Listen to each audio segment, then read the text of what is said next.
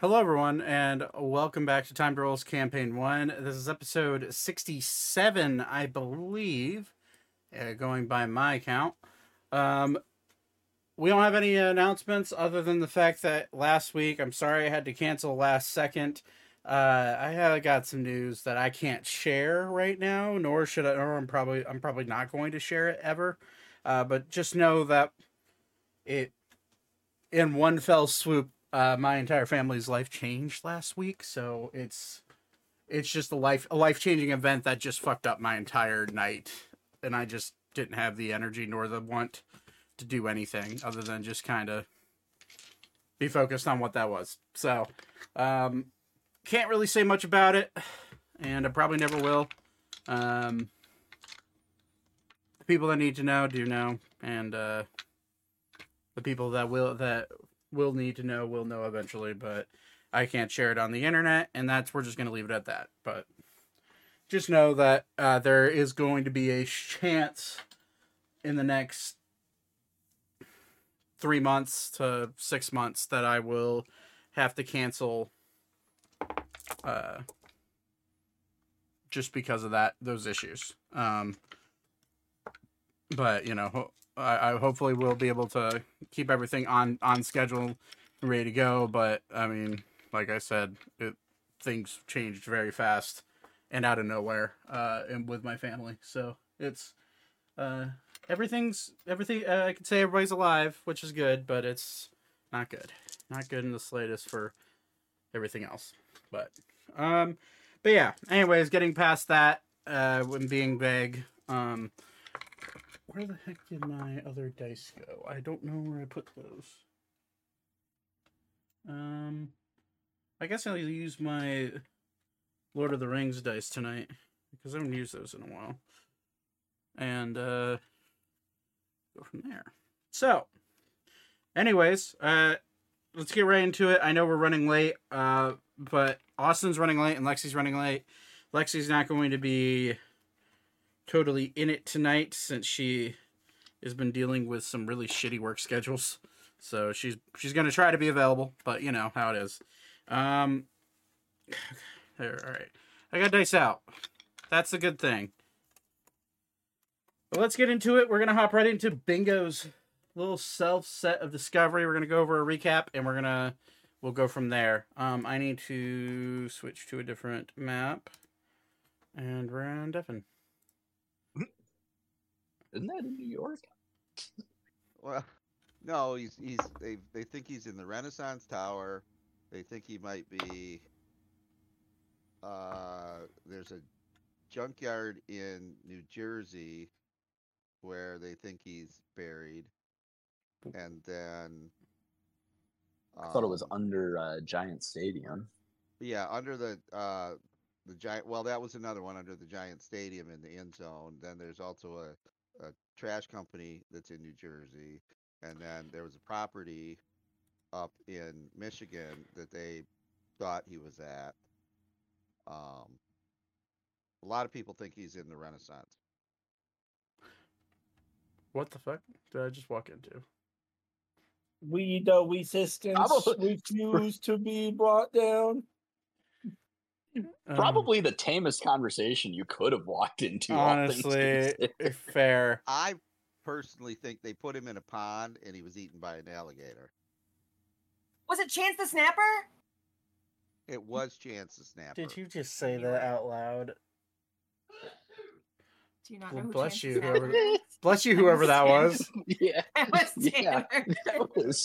that was impressive. That was visceral. He, for someone who doesn't have children, he has such a dad sneeze. It's a very dad sneeze, yeah. All right, let's get into it because I got a message from Austin saying he's going to be a lot later than he expected. There it is again. Hey, Oh, you're a trash company. Okay, a little bit of recap because it's been 2 weeks. Sorry about having to skip out last week. You should be. But We yeah. played last week. No, we didn't. We did not. Not here. Okay, let me see here. All right, so for a little recap, and then we'll get right into Vivra's little adventure that he's going to be going on by himself. So last we left off, you the rat bastards found your way to the deeper vault. You were told to wait. Either wait to get permission to go in or find a way in yourself. As you wandered up, Zane recalled, because of a really fucking high intelligence save, which or intelligence check, which I think was a natural 20. It was pretty damn close. Ended up prompting him remembering that in order to enter into the deeper vaults, you needed to give up one of your deepest, darkest secrets. After going through a bit of some moments of deepest, darkest secret sharing among the group, all of you casually watched your friends disappear in front of your eyes, disapparating as if they never existed. After all of you eventually made your way in, and some interesting truths being shared by some certain individuals that decided to wait before everybody else was gone, you all found yourself in your own little, what could be described as trials, these chambers of self-doubt and self-discovery. Some of you reliving past experiences, some of you finding more out about yourself than you really ever wanted to. And as Vivra, you were second to last to go in and say a truth. So I came up with a placeholder thing that sent you off for plot purposes because you weren't able to make it that session. But is there anything that Vivra would say that only Beep would hear? Okay, so I was second to last. Yeah, Beep was last. You were second to last. Ooh. So okay, the only person who would hear anything would be Beep. Okay, which sucks that Austin isn't here right now, but you know. Yeah. Here, I'll even type it out in Discord for him as I say it. Okay. Unless that's him popping in. Oh no. Okay. Where the heck is he so I can message him while I am typing? I can't find it, and it's too hard on trying to go with one monitor right now. I could type. So I'll look right. Okay, thanks. I'll look Beep right in the eye, and in common, because I was going to do it in Draconic, but in common I will say, this one believes this one doomed his previous tribe when he left. Oh, he's here. How's that for timing? Get ready. You're getting a Weaver lore dump. Just you. I am? Just you. What? Yep. Okay. Yep. Hold on. I'm hopping into Roll20. Yeah, I'll give you a second. So a little just to catch you up, we're going back before you and Weaver disappeared into the deeper vaults. So this was Weaver's truth that only you would have heard as Beep. Okay. Okay. The timing was impeccable, by the way. Thank you. Yeah. So I will look you dead in the eye and say, this one believes he has doomed his former tribe when he left. This one enjoys that thought and would do it again if he had the chance. And you watch Vivra disappear. And then you said you're a piece, which we're not going to go back over. But so this is going to be Weaver time for probably 15 minutes, 20 minutes. So sorry to everybody else, but you know, got to catch them up. Weaver, you find yourself spiraling through a mess of magical weaves of just, you see multiple colors flashing in front of you. You see the occasional green shoots by that feels warm and inviting. and eventually you blink your eyes and you're standing in what you feel under your feet is sand, but around you are vines.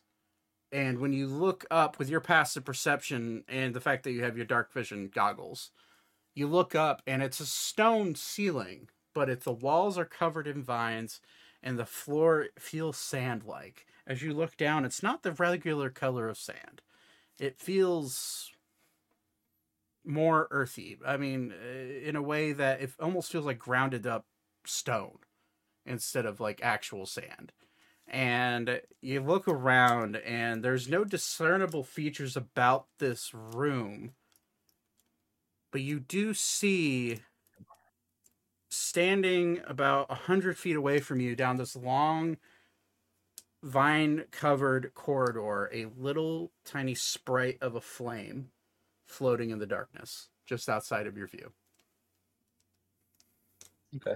I will take a quick glance around, make sure that I'm not catching or not missing anything.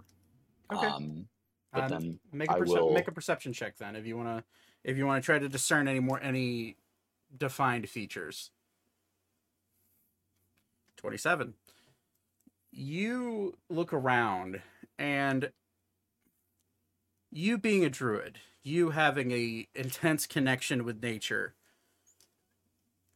you can almost sense that these vines aren't natural in the way that they're naturally grown. They didn't grow out of the normal water cycle and plant growth. These vines seem like they were artificially made by some sort of magical force. And you begin to look closer and just try to peer through them. The vines are too thick to see the wall, but your assumption is that probably behind those vines is stone.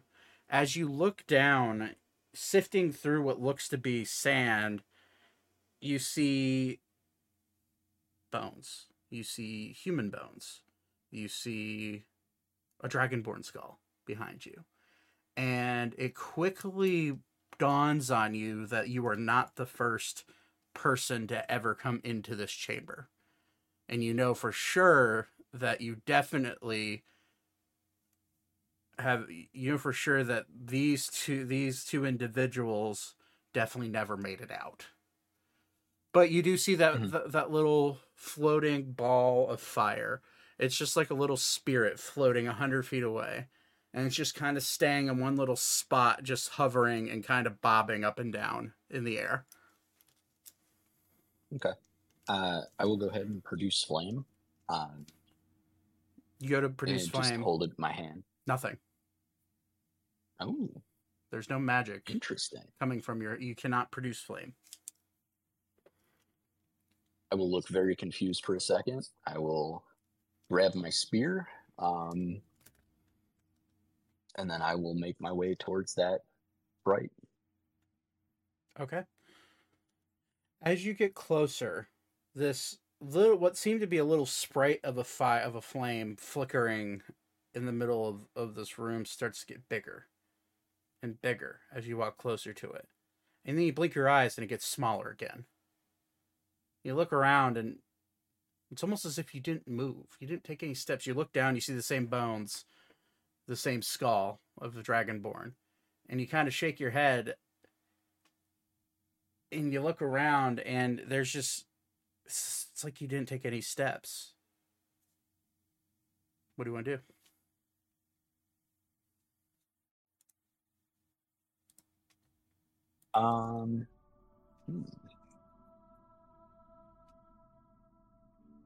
I would like to go ahead and at least try to grab one of the skulls. Probably the Dragonborn skull. You're going to go for the Dragonborn skull.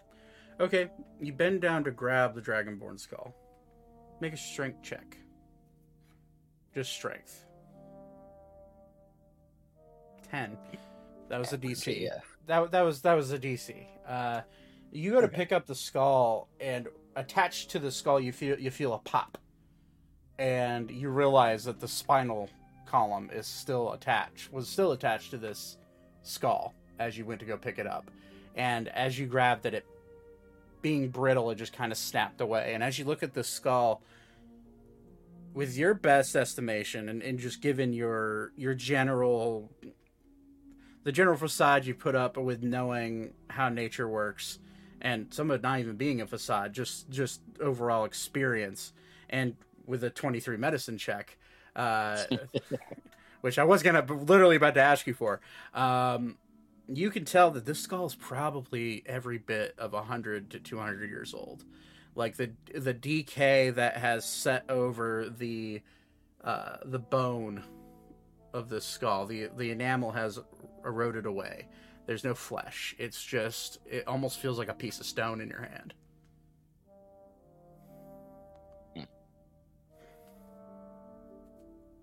But it's Dragonborn skull. Nothing too interesting about it. It's a big dragon-like skull that looks to be on the shoulders of a humanoid instead of an actual dragon.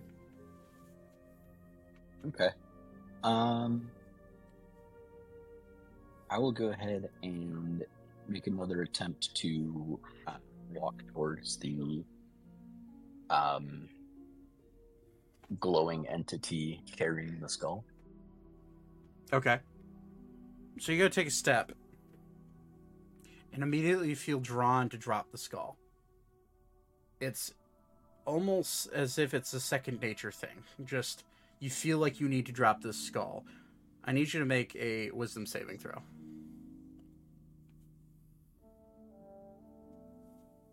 22. You feel compelled, and you push through with the will that you have, and just kind of the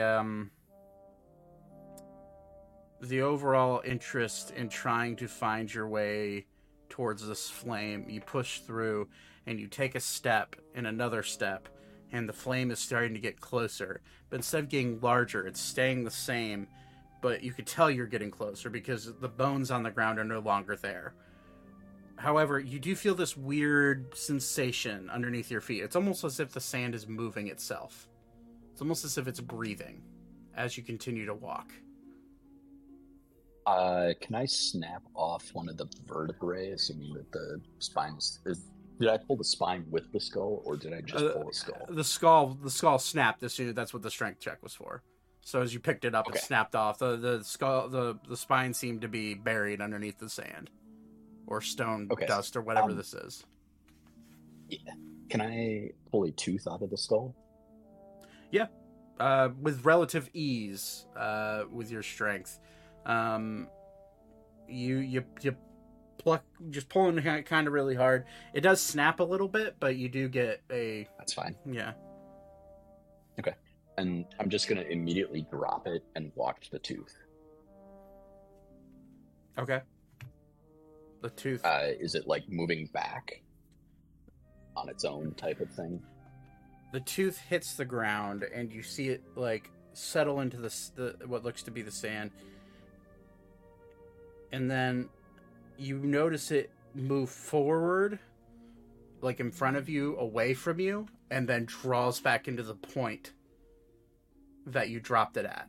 And then it moves forward and then back. It's almost as if this is breathing. The sand is moving at almost intervals of breaths.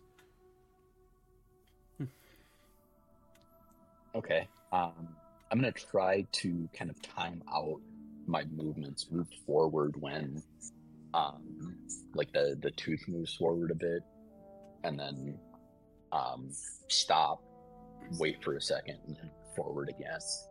Kind of just in intervals, if that makes sense. Okay. So you do that, and you do find yourself starting to move forward at a quicker pace than you anticipated, because the sand is moving your feet. You do not feel a hard bottom underneath your feet. You feel like you're standing in a pile of... You feel like you're in the desert, where the sand compacts underneath your feet instead of actually finding a true hard bottom of what like a dirt or a stone would provide.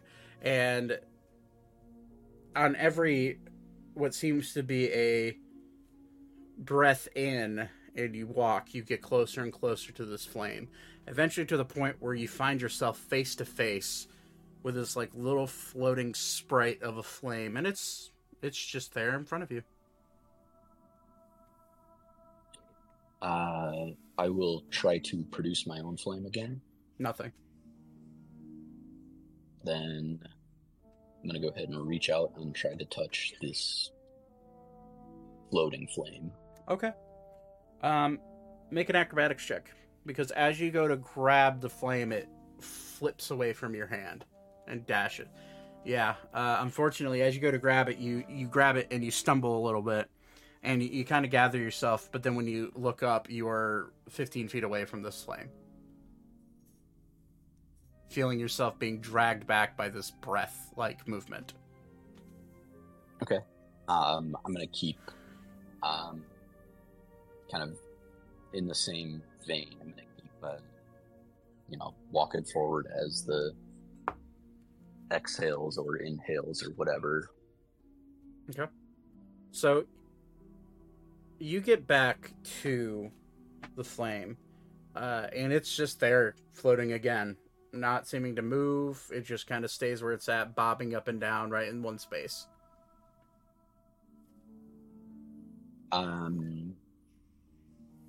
I will go ahead and I'll turn my spear around and kind of not like aggressively poke it, but kind of like offer the haft of my spear towards the flame. Okay. So you're not trying to attack the flame, you're just trying to interact with it with your spear. Okay. For that case, I'm going to need you to make we'll say an attack roll, but not with intent to injure. So make an attack roll using your spear. 14. As you go to lunge the spear forward, you're able to touch the flame, and as you touch the flame, you see the metal of the tip of your spear start to grow into a hot red, and then eventually an orange, and then eventually a yellow, and it starts heating up brightly as if it's been stuck into a forge. Okay. I'm gonna go ahead and pull it back, and that was the back end of the spear, correct? That I used. Oh, sorry, you're using the actual wooden part, right? Or the butt of the spear. Are you? I think it is metal because this is the spear that I got from. Oh well, then yes, and then the point still stands. It is a metal. It is a metal extended spear from Zane's father, Malleus. Yeah. Malleus, that was his name. So yeah, the rod, like the actual rod part of the spear, grows the bright red as if it's being smelted down. It doesn't get quite to the point where it's malleable, but it gets really hot really fast as you stick it into. Okay, then I'm gonna pull it back, and I haven't tried talking to it yet. I'll go. Greetings. Are you able to communicate? You feel a little bit of like a little bit of a slight headache come on. Make a wisdom saving throw.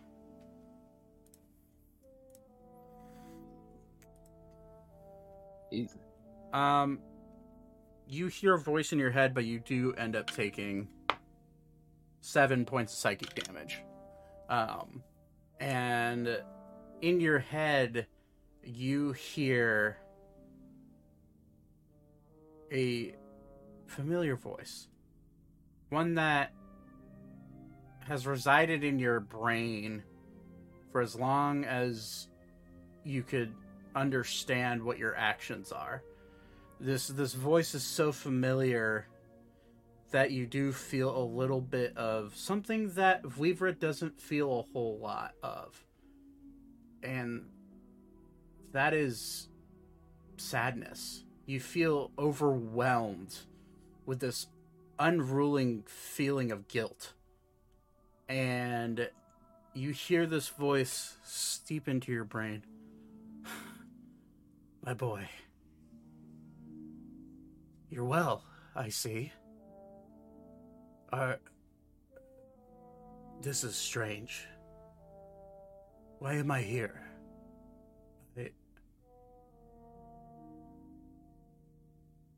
Are you... Father, where are we? And I do not know. this is going to take place. This conversation is going to take place in Sabathian. Oh, yeah, fair. Okay. So, if anybody was witnessing this, they'd be hearing a very broken French Creole language being spoken right now.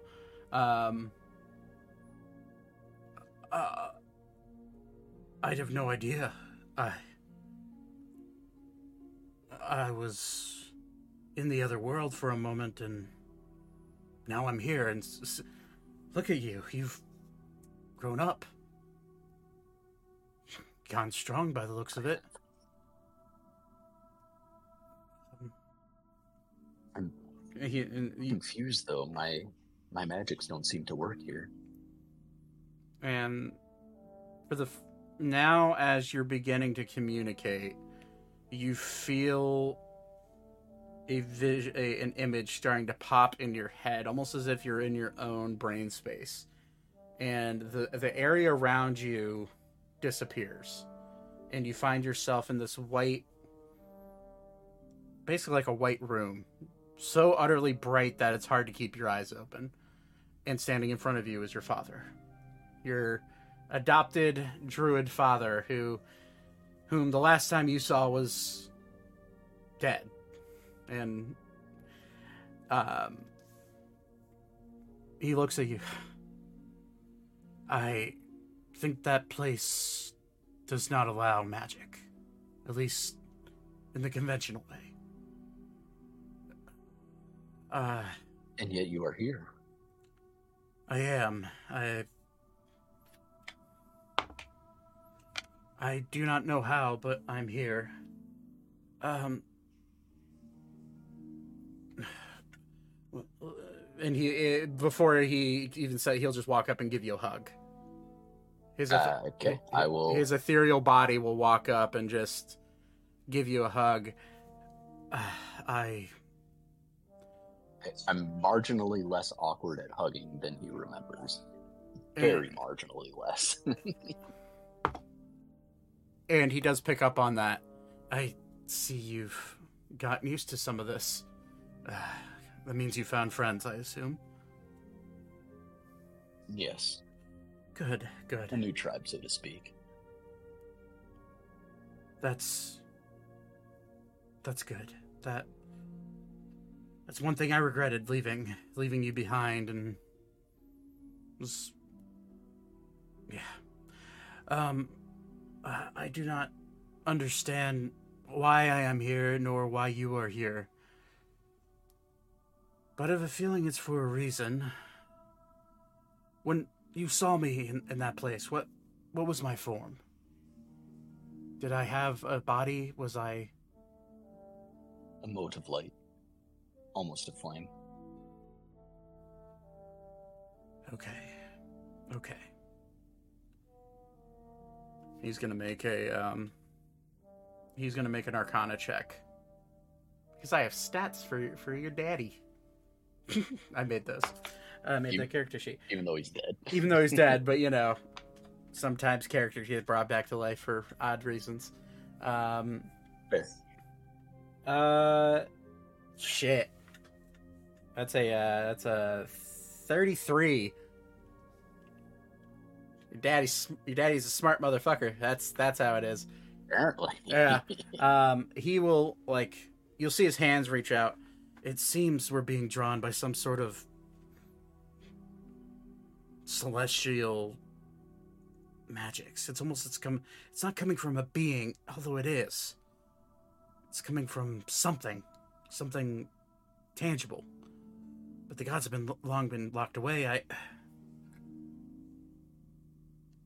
My friends and I were seeking out a powerful artifact, the Cordeorum. He will roll a history check to see if he's ever heard of that. That's a natural 20. So that is a 35 for a history check. He will... that would explain things. From everything I've heard about those gems, they're legend, but if you're searching for one and I'm here, I assume that might be what's drawing me here. That means I have a purpose. And you'll see his hand like reach out, and you'll see flames start to erupt from it. And he'll like close his fist. Why can I do that? I did not know. And that is something that was usually one of my powers. Let me try using that same spell right now. Go ahead and try to produce flame. Nothing. Huh. I'm gonna try to druid craft just a little like small flower into my hand. You watch a flower apparate into your hand. Well, it seems that one still works. And he will do the exact same thing and match the flower.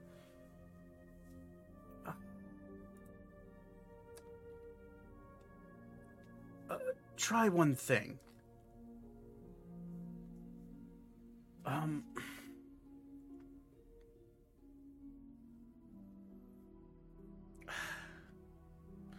Maybe... Are you aware of the spell Misty Step? I've seen it used, but I've never been able to use it before. Well, it's good you've seen it used.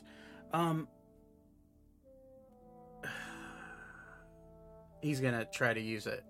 You see him, like, step forward and nothing happens. I'm gonna try. Think about where you want to go within 30 feet in this space, and think you want to show up there. Yep. So you go ahead and do that. Go ahead and mark off a second level spell slot. Boys. You just switch to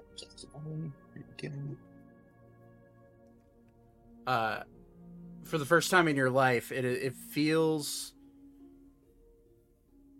It's odd. Because you've been teleported before a few times. But you've never produced a teleportation ability by yourself. And you look to a space in the room, you blink your eyes, and you're there. It seems you have my abilities and I have yours. Didn't you have that little creature that you used to summon all the time? I knew. Yeah, let me... And he'll, like, look down and just think about that newt, and a flash of fire ends up on the ground next to you. I think So has this weird space switched... brought me back to being somehow, and then switched our powers? Alright, let me try one thing. And he will, like, look around, and you'll see him reach out his hand, and a wall of plants starts to grow into this space and around you. And he's like, oh, okay, that still works. When you were in the other space, did you try casting any other spells? Other than your flame? Most of my spells have come from my flame before. I didn't think to try anything else. Okay. Well, you're gonna not see me. You're gonna see whatever form I am. But maybe try going back to that space and using a spell. A good one to use...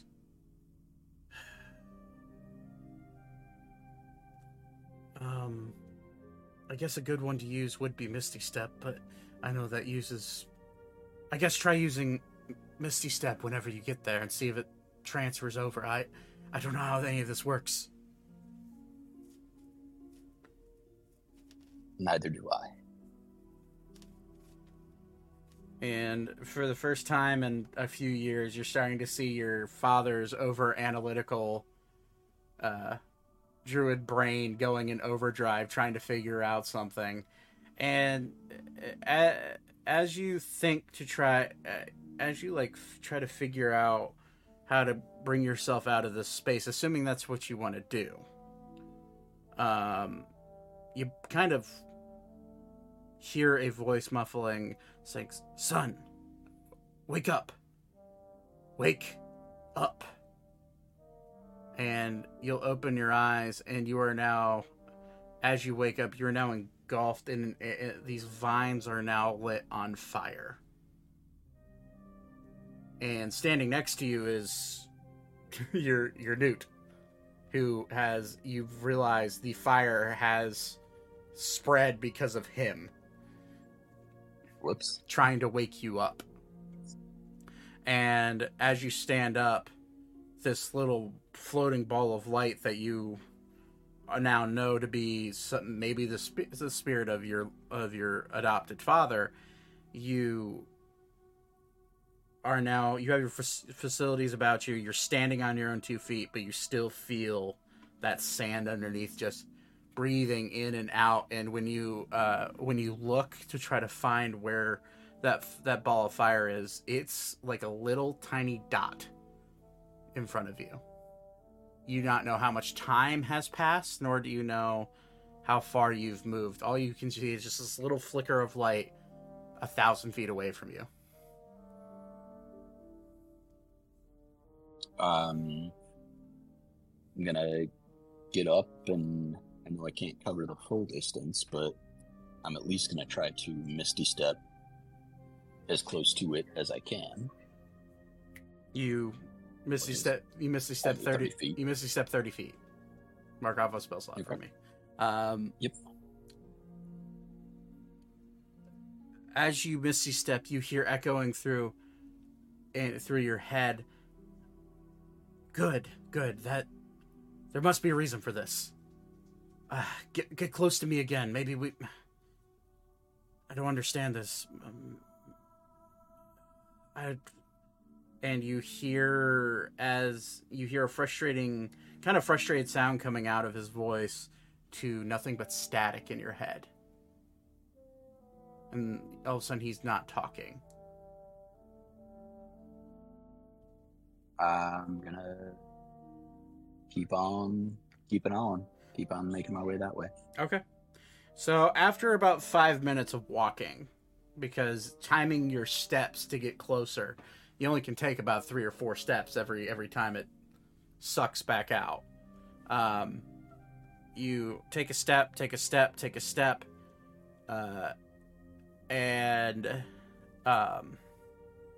you eventually get to where you're close to this ball of flame, and it's still just floating there, bobbing up and down. You hear nothing in your head. What would you like to do? Just call out, Father, are you there? Make a wisdom saving throw.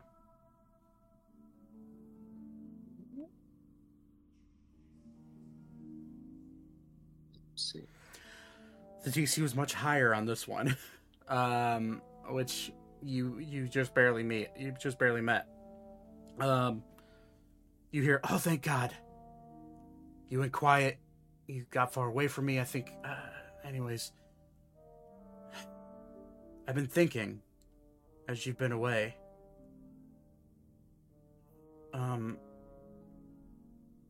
Perhaps it may be best for you to touch this flame. I know it might seem suicidal."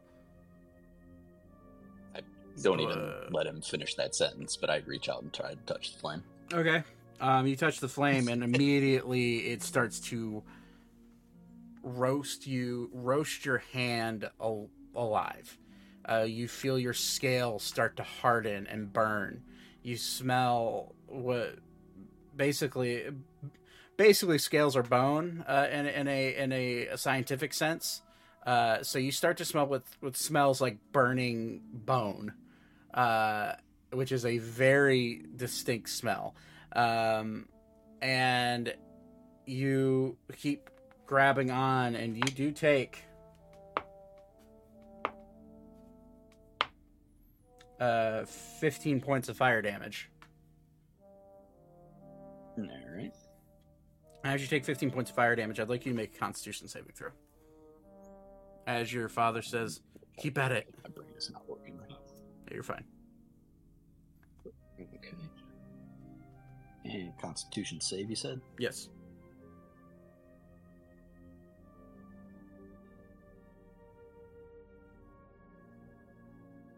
$15. You go to reach in, and you do feel what seems to be almost like a ball that you grab. It feels kind of like a baseball, but it's burning, and honestly feels like you're grabbing a molten piece of like hot coal. And as you keep grabbing onto it, you can feel your arm start to also burn and smoke. You feel your clothes start to like singe, and any bit of like Ori hair that was left over on you from sleeping close to him starts to burn away. And you do end up taking 25 points of fire damage more. Okay. Which I believe you're resistant to fire, so this is all halved, right? I don't think I am. Are you not? Okay. I am not.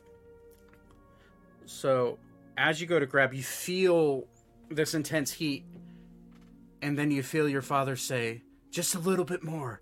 And in your heart, you feel the druid power that has ignited you for... You're 16, right?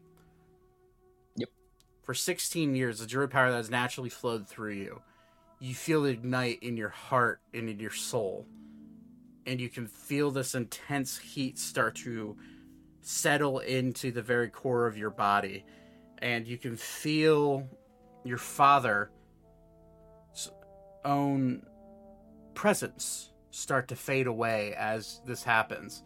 And you hear in your head, and all you hear is, "It was a pleasure seeing you again, my son." And I'm not going to reply because I'm concentrating on not screaming.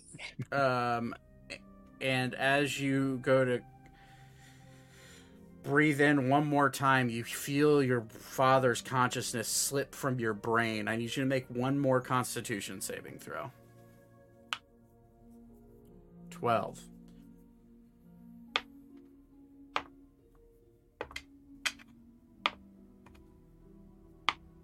You take 30 points of fire damage.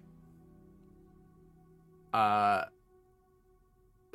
as you absorb in to just lay into this flame, you feel your heart beat. How hurt are you right now? Under a quarter at this point. Okay. If my math is right, which I think it is. It sinks into your chest. You feel the flame go up into your arm, through your hand, as if you're producing a flame. And the very essence of this magical energy seeps into your scales. And it feels familiar. You feel it's your own. This is yours. This is your magic. This is everything you've ever worked on with your druid skills, and it seeps back into your soul. And as it settles into your belly, you do take a set amount of fire damage, which is 43 points of fire damage. Then I'm out. You feel yourself go unconscious and lay on the ground. You take an exhale as you go unconscious. And then you wake up in a stone cavern. It's like a hallway filled with stone everywhere, 15 to 20 feet high ceilings, and standing next to you, and actually currently standing over you is a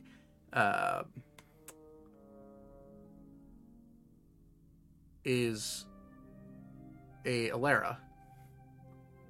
She's currently looking at you, poking you, saying, wake up. I don't know where Ori is, but I'm scared, and you're the only one I know here, so wake up. You're currently unconscious, and by the way, add Misty Step as a usable spell to your spell list. Ooh. Fancy. Fancy. And Alara realizes, well, she's going to make a medicine check. It's cocked.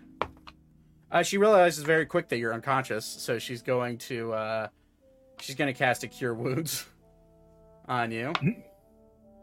That's the shittiest roll I've had all day. It's a 1 on there, so that's a +6 for her. So it's 7 points of healing, but you are awake. Cool. We'll take that. And let me bring her. Let me bring up her character sheet. You are Miss Lucky today. The first 2 things that I'm going to do while you're doing that is look at I was grabbing with my left hand. So I'm going to look at my hand to make sure that or to see if it is burned, like how bad it is burned. You look at your hand, and your greenish yellow scales are no longer green and red, or greenish and yellow. They are a crimson red only on your hand. And you remember back to your father. And you remember that his own scales were a deep, dark crimson red. Oh, was he a dragonborn? No, he... Or a lizard. folk? Yeah, he's a lizard folk. The entirety of that village is lizard folk, yeah. Oh, okay. But you were a foundling. You were not of the same scale color as them. Hence why. Got it. And okay. You look, and your hand, from basically your fingertips to your elbow. Was that a Murdoch? Sorry. Yeah. Yes, it was. I just saw that. I'm like, oh, okay. From fingertip to elbow is very reminiscent of your father's arm.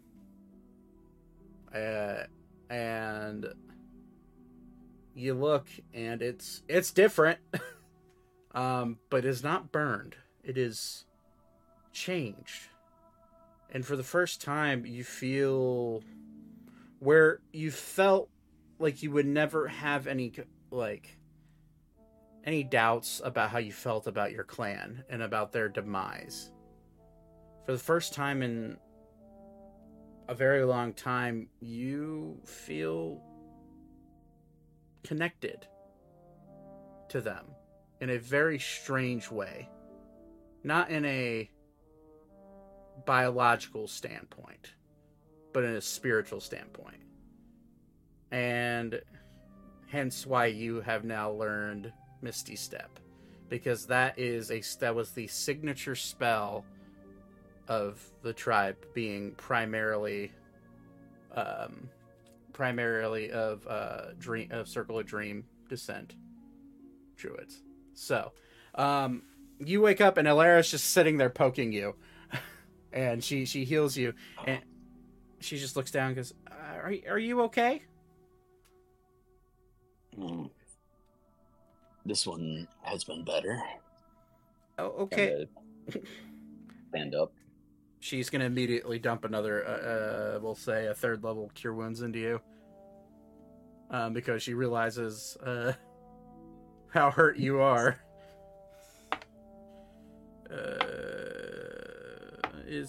Wow. That's 2 8s and a 5. So, that's 27 more points of healing to you. Thank you, little one. Yeah. I don't know where anybody else is. One thing you do notice, sitting on Alara's head is not only normal Froggy, but you notice another frog sitting on top of her head that is completely different colored, and as soon as you flag it with your passive perception, you immediately flag that as not of this world. I'll go ahead and offer her my hand to kind of pick her up, and I can't necessarily sit her on my head like Ori does, but I'm sure I could sit her on my shoulders. Okay.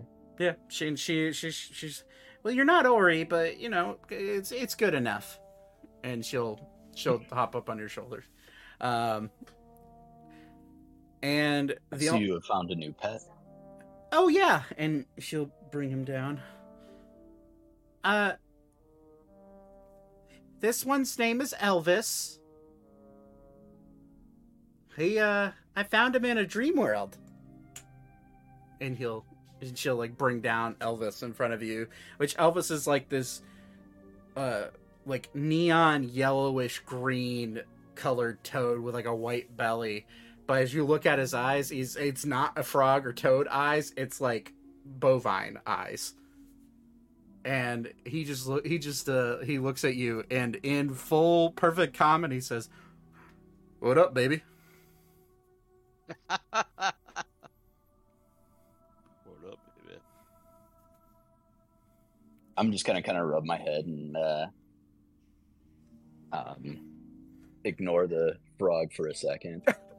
I look at my hand. This one has received something new as well, and I'll kind of show her that my arm has changed. Wow. Huh. And she'll just like look at and poke at your arm. Does it hurt? Not anymore. Huh. Well, that's good. And then Alara will just go full blank brain mode like Alara does as she says that. Well, and then she points forward and she's like, I guess we're going this way. I guess we are. Let's see if we can find anyone else, shall we? Okay. And I'm going to go ahead and cast Locate Object. Okay, what are you trying to locate? I think it would have to be Ori's axe. Okay. Or glaive. Actually, probably Ori's glaive. Okay, Ori's glaive. That's 1,000 feet away, right? Yep, 1,000 feet. Okay. I just want to remind you that Alara and I have the necklaces that like. I know. Okay. Yeah, I made note of that because I didn't. Let's say Alara is not focused on finding anybody but Ori at this point. That makes sense. Ori is her safety I blanket. guess that was more for Elka than for her. It is more for Elka being big sister mode, losing Alara the way that she gets lost. Okay, you do sense Ori's glaive within the 1,000 feet. It's about 900 or so feet away, so it is a good little walk, and it's straight ahead through the corridor, and it's straight ahead slightly to the left as you look down the corridor. So I assume you start walking that way. Let's refresh. Now that we're here, let's refresh who's with who. So you got Ori. You've got Ori, Zane, and Alan together. You have Beep and why can't I remember? Hold on. Where's my? The wizard guy. It's not Ornthalis. It's his freaking crony. I'm blanking on his Doesn't it name. start with an S? Yes, it does. I believe. Wait, I haven't. What am I doing? There's a tab open with a list of NPC names. Let me just look at that. Fried brain syndrome. That's What's the name of Six Head? FBS, baby. FBS. There is... What? Oh, there it is. Celica. Celica is his name. Beep is with Celica. Alara is by... Or not Alara. Elka is by herself. And Thaddeus, you are with Ornthalis. Are we? I'm looking at the map. Do you have us on the map at all, or? Yeah. So top right of where the corner here, I'll ping it. We don't have a map. I don't have a map open for you guys for the Deeper Vault because it's an exploratory theater of the mind thing until it's not. Okay. But where? If you're looking, what I have, the map I have up is Arendur, the Arendur road map. Okay. That you would have grabbed from Ornthalis's study. And where you're at is the Deeper Vault right here on my ping. Okay. And we're all Zach, if you hold shift and ping, you actually drag everybody's view frame to there. Oh, that's good to know. Yeah, I'm still figuring out the ins and outs of Roll20. But even though it's been over a year. Okay, and then am I missing any? Let's see. I'm sorry if I am. So we got Ori, we got Ori and Zane together. We got Beep and Beep with Celica. We got Elka by herself.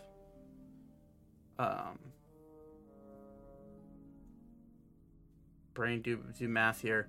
So Zane, Ori, Beep by himself but with Celica, Thaddeus with Ornthalis, Elka by herself, and then then Alara and Vlibra together. Okay. So we're gonna go quickly to Beep. All right.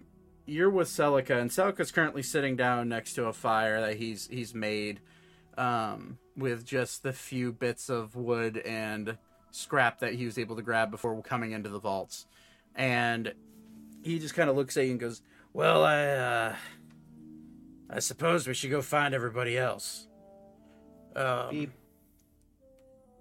me try an interesting thing," and he will cast Locate Object. And he's going to try to locate Ornthalis, Ornthalis's spellbook. And he kind of like does a little bit of weaving of magic, and he just like thinks, he's like, "Oh, okay, he's close. He's kind of close. Let's go find him, and then we'll find everybody else." Beep's just gonna give a little thumbs up. Okay. So you two start walking towards the center chamber. Thaddeus and Ornthalis. Thaddeus, you find yourself with Ornthalis, this over-eccentric mage that you have picked up, and look at Murdoch being Murdoch. He's being a cutie boy, and I'm pretty sure Bingo just said his name as he looked straight into the camera. That was funny. Or maybe it was one of his family members, but either way. Thaddeus, you're with Ornthalis, and he kind of looks, he's like, "Well, I guess we'll just fuck me," and he will Did he really say it that? No, he didn't. He said "fuck me" and not looking at you. And he will cast Locate Creature, because he just had to roll a history check to remember if anybody had any animal companions, and Alara, he remembered Froggy, so he's going to cast Locate Creature on Froggy, and immediately go, "Oh, well, that little froggy friend of your little goblin friend is not too far away. It's actually heading pretty close to us. Let's go this way," and he'll point down the hallway. Well, that seems like a good idea. Maybe I'll let you. Let's side by side. God knows what's in this place. I couldn't agree more. All right, let's go. And he will continue walking with you. Actually, I'm gonna. Although you may not see me, and I'm gonna pull my cloak over my head. Oh, what do you mean? I still see you. Okay, that's nice to know. Oh, did you do some interesting magic trick? Oh, okay. I have a cloak of invisibility. Oh, that's what this little weird veil. Oh, okay, that makes sense to me now. Sorry, I can see invisible shit. Let's just put it that way, permanently. And he'll point to his right eye, and if you make a perception check, actually, Todd. So, if you can see invisible stuff, you can see me. Can you see anything else that I might not be able to see? Well, things are invisible, but yes. Did you make a perception check? Not yet. That's for 20. Oh. Damn. You do see this. As he points to his right eye, you see ingrained into his eye, in very faint, almost like matching the color of his green eye, is a faint magic circle that is glowing right now, a darker green. And he'll point to his eye. I did this probably fucking 500 years ago, but it works for me. Oh, well, okay, that's good. This lets me see invisible shit. Keep me posted if you see something that you know is invisible that I might not see. Okay, all right, sounds good. And then he'll let's go, and he'll keep walking. Now we go to Zane, Ori, and Alan. Well, I don't know which way to go. How about you guys? No idea. Damn. All right. We're stuck forever. Wait, Ori, aren't you a Minotaur? Don't you have like really good sense of direction when we're in these types of situations? Yes, but I've given up entirely. What? Why? I'm just kidding. What's the cavern look like again? It's the one you guys are in. So there's a way back that Alan came from that said was a dead end. There's a little side room, like a little offshoot that Zane walked out of. And then there was this main cavern, which is about 50 feet high and about 40 feet wide, that you guys are in right now. And the only way forward is the way that either of you have not gone yet. Let's go this way. I'll point to the one we haven't gone to yet. Okay. I thought for sure you'd point the way I came from just to be an ass, but all right, let's go. I don't know why you asked me. This is literally the only other way to go. Well, I get that, but I just whatever. Come on, let's go. I don't like. I'm following your lead, big guy. You never get lost, so I'm lost. that's what? Or he walks one step. All right, let me get a little flat going on here, and Alan will tap his staff, and dancing lights will come out. So you keep walking forward, and eventually, all of you, except for Elka, find your way into this center cavern area. In front of you are multiple entryways and hallways, and you watch every party member, except for Elka, walk out of one of those hallways. Where's our bunny? I don't see her. Yeah, that's really fucking Someone weird. does not know. Huh. Well, interesting. Did she not tell the statues a thing? She did before I left. Before this one left. Well, she's got to be here somewhere. Ori puts his hand on Zane's shoulder. She will be missed. We must move on. We're not just abandoning our friend. What the fuck? I will go ahead and do another locate object on one of her weapons, the icy one. Okay. You go to cast locate object, and wherever she is not within 1,000 feet of you. Or that her sword is not within 1,000 feet of you, at the very least. She may not be nearby. This one cannot feel her weapon. She's already moved on. Well, I mean, isn't there other methods of trying to figure out where she is, or do we think that she'll be alright by herself? I don't think we should go terribly far without her. Alright. But she is not within 1,000-foot radius. I'm aware. I still don't think we should go too far without her. Am I with these guys? Yeah, everyone has converged now, and I should describe the room because you're in it currently. You are in a what seemed to be a broken down cliffed area. That like there's a giant crevasse that's cracking down the middle. It's a multi-terraced room, and in front of you is just multiple pathways that converge in, and as you look around, there's no real way to go other than farther into the room.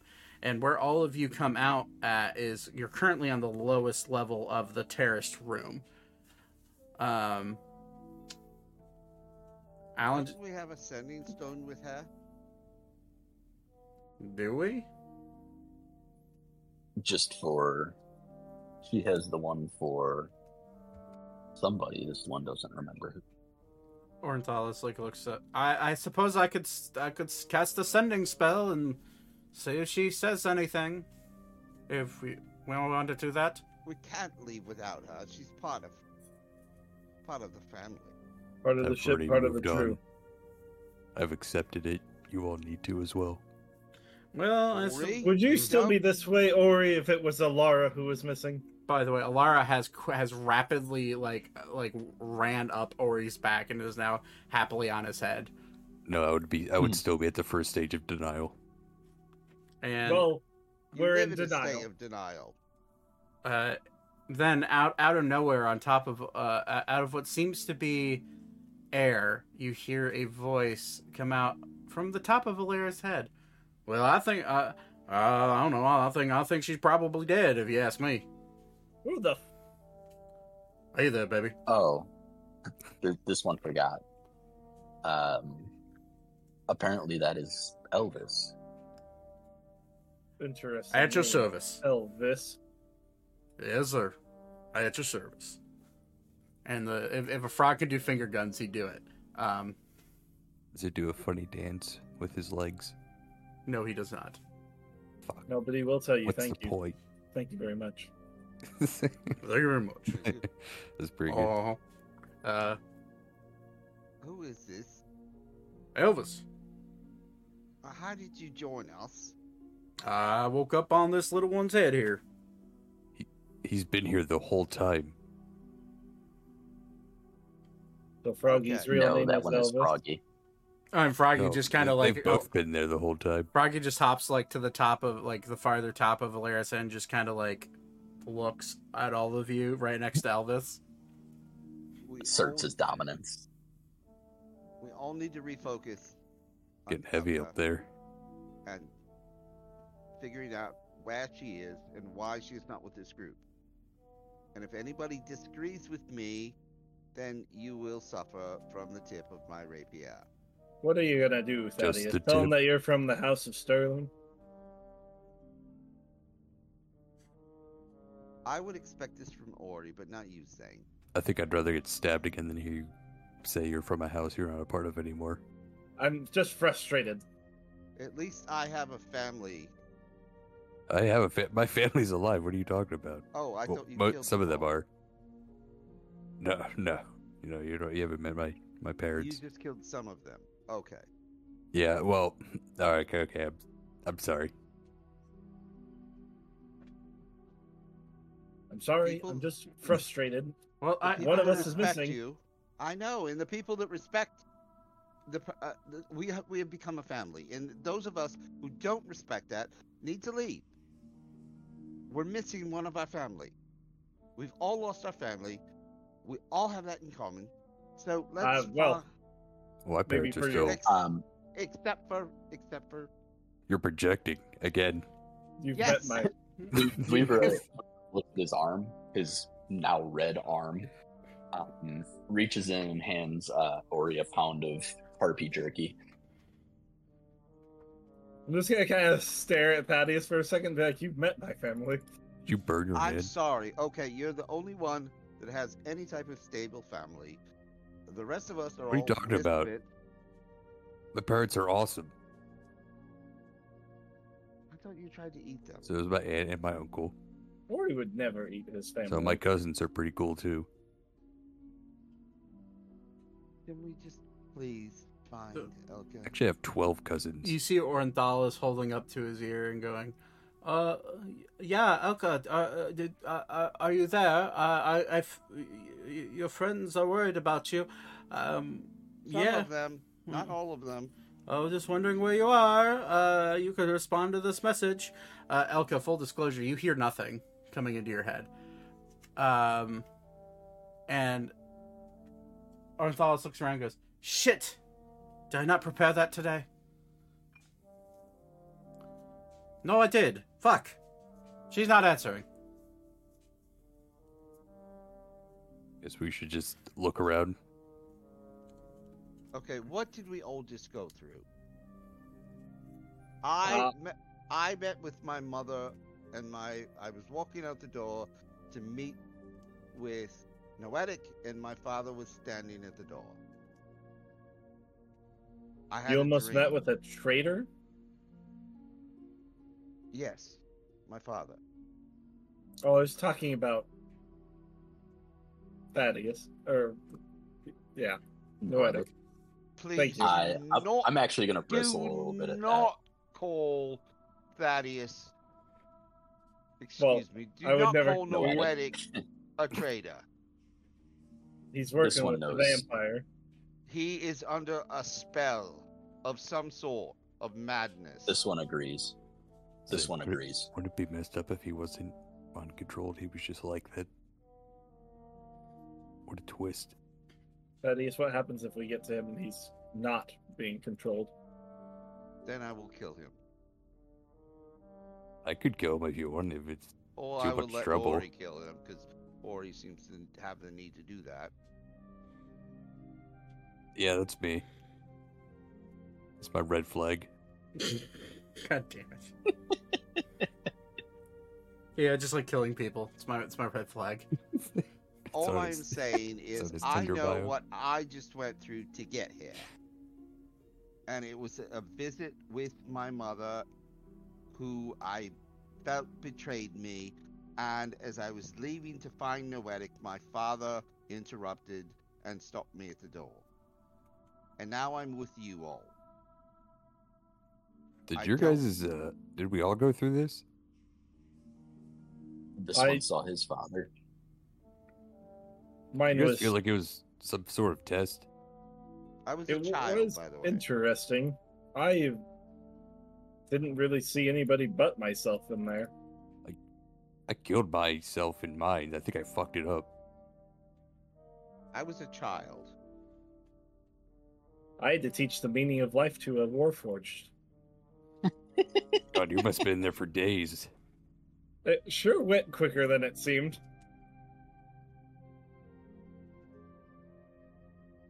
And by the way, said Warforged is standing right behind Zane. No, you said it was in the core.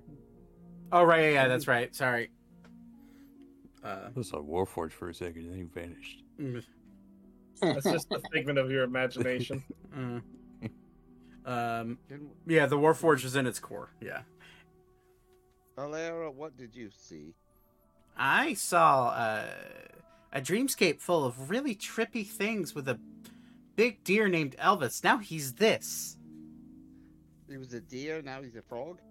Deer would have been so useful in this time. I was a deer. Can you turn back into a deer? We really need a deer. There, you can turn back into a deer. Well... Where's Dennis? Oh, fuck, where's Dennis? I don't think Dennis can Dennis speak didn't his have a truth. truth to share. He's so honest. Oh my god. I miss Dennis. All right, refocus. If we find Dennis and he's dead, I'm killing everyone and then myself. Jesus. Just kill you. Except Alara. She could live and tell the tale of what happened. Alara will just die of eating too much cheese. Well, as all of you are bickering, Elka. Let's get into this. Let's do it. You can send my deepest apologies to your therapist this week or whenever you see them next. Okay, thank you.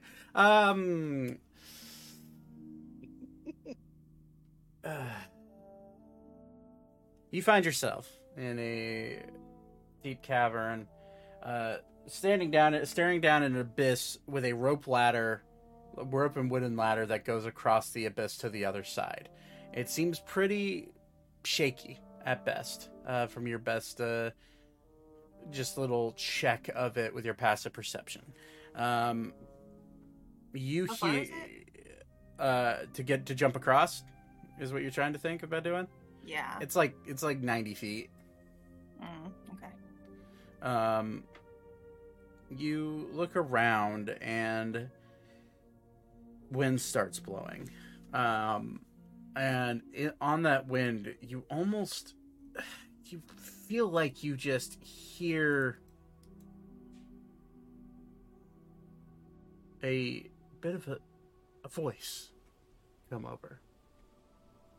And you hear, Elka, my dear, you'll be okay. And you recognize all these voices that are coming through, and they're all that of your family. You hear archers. You hear Elkises. You hear Pavins. You hear your mothers. Your fathers. Your grandfathers. And they're all just echoing through. You hear, it's a damn shame she doesn't have magic. Just get rid of her however you can. And then you hear, but father, she's my only daughter. And then you hear Elkis say, Dad, you can't just get rid of him.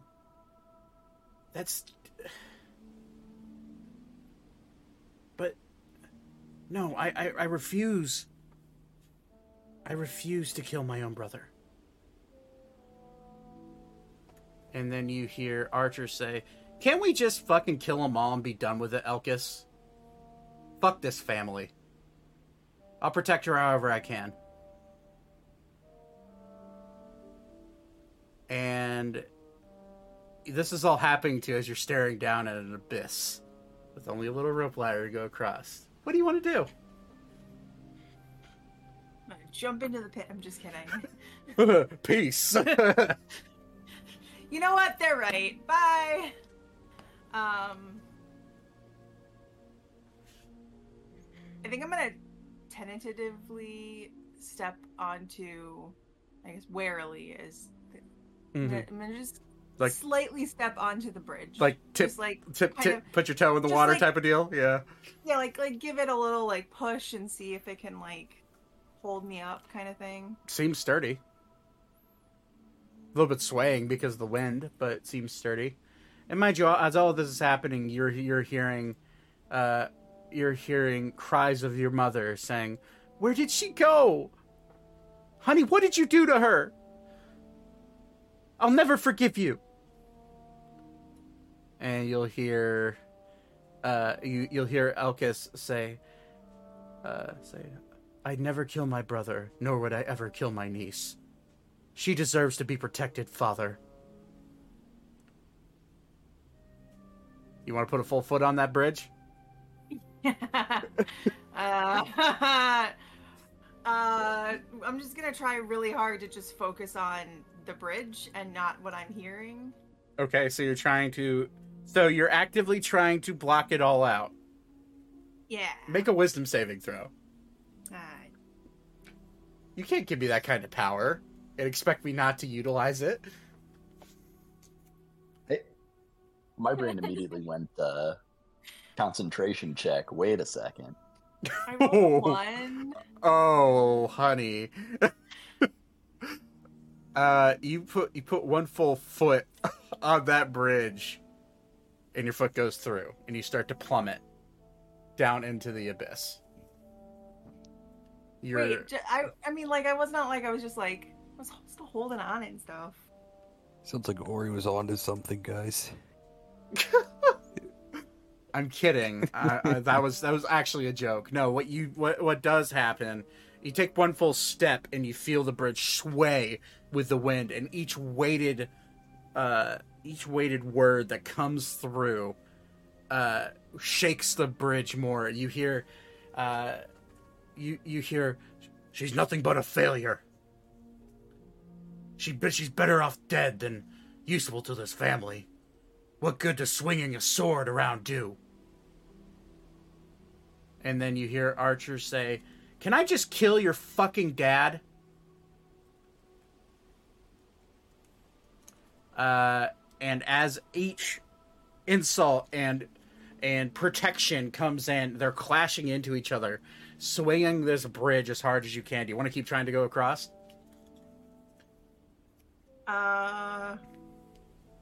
There's like rails, like yeah, there's ropes to hang on. Just it's your standard like Indiana Jones bridge. Okay. I'm just trying to think. Those notoriously stay up, right? Shut up. I'm sorry. I have rope. Mm-hmm. So what I'm gonna do is I'm gonna tie the rope around my waist, and I know that there's like the pieces of rope that go up and down, but I'm gonna tie ropes. I'm gonna tie the rope on either side to each side of the bridge as I go, and then I'm gonna go slowly, and then when I get to one of the up and down rope parts, I'm gonna untie it and tie it to the next part. Okay, well that'll help So that I'm you. attached. That's going to help you with your dexterity saving throws. So you doing that, the DC is going to be lower. Cool. So as each wind gusts through with insults, another one comes in with reaffirmations. You just hear a mixture of emotional waves coming through, and you try your best to ignore it, but you just can't.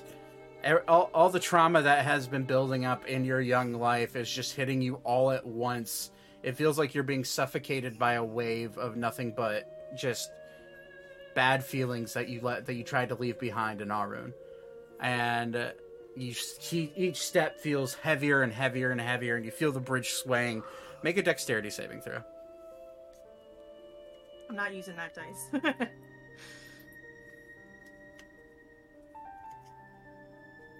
What the fuck? Hang on. Did you just I have roll? Indomitable. I rolled a 1. You have Indomitable, so you could roll again. Okay. I would have laughed my ass off if that was a 1 again. I'm sorry. 22. 22. You take a step, you tie yourself off. It gets harder and harder, but you continue moving on. You hear more insults from your grandfather, basically saying that no grandchild of mine was born without magic. Get rid of her as a babe. And you hear a reaffirmation from your mother saying, I just want her to come home. and each one feels. Each wave of negative energy is met with a wave of positive, loving energy, and it's hitting, and it's hard to keep your concentration. It's hard to keep moving forward. I need you to make another dexterity saving throw as a wild gust of just a maelstrom of insults hit you all at once. 16. You stumble to the ground, or you stumble to the base of this bridge, swinging. You're hanging on for dear life, but you're able to stand up just barely and continue moving forward. You're about a quarter of a way across this bridge. And then... I'm just going to say, Elka's just got tears just streaming down her face, but she's just going to push through it. Like, she's not going to... She's just gonna keep going and aim for the other side of the bridge. You hear the words of the bronze dragon that you met just moments before echo through your head. This is a challenge of ordeals. Do you want to find yourself, or would you remain weak in your own self-pity? I'm gonna scream. I'm not weak. Aren't you? And then... Take another step forward. It. Make another dexterity saving throw. I'm just gonna keep screaming. I'm not weak. I'm not useless. I'm not worthless. 21. 21. You're able to keep moving forward. You're about halfway across the bridge now. And this is where it gets rough. You feel your legs giving out. Your knees are shaky. For the first time in a very long time, your bunny rabbit legs that you're so proud of being so strong are no longer strong. It's hard to keep the own weight of your small frame up, and as you push forward, you hear a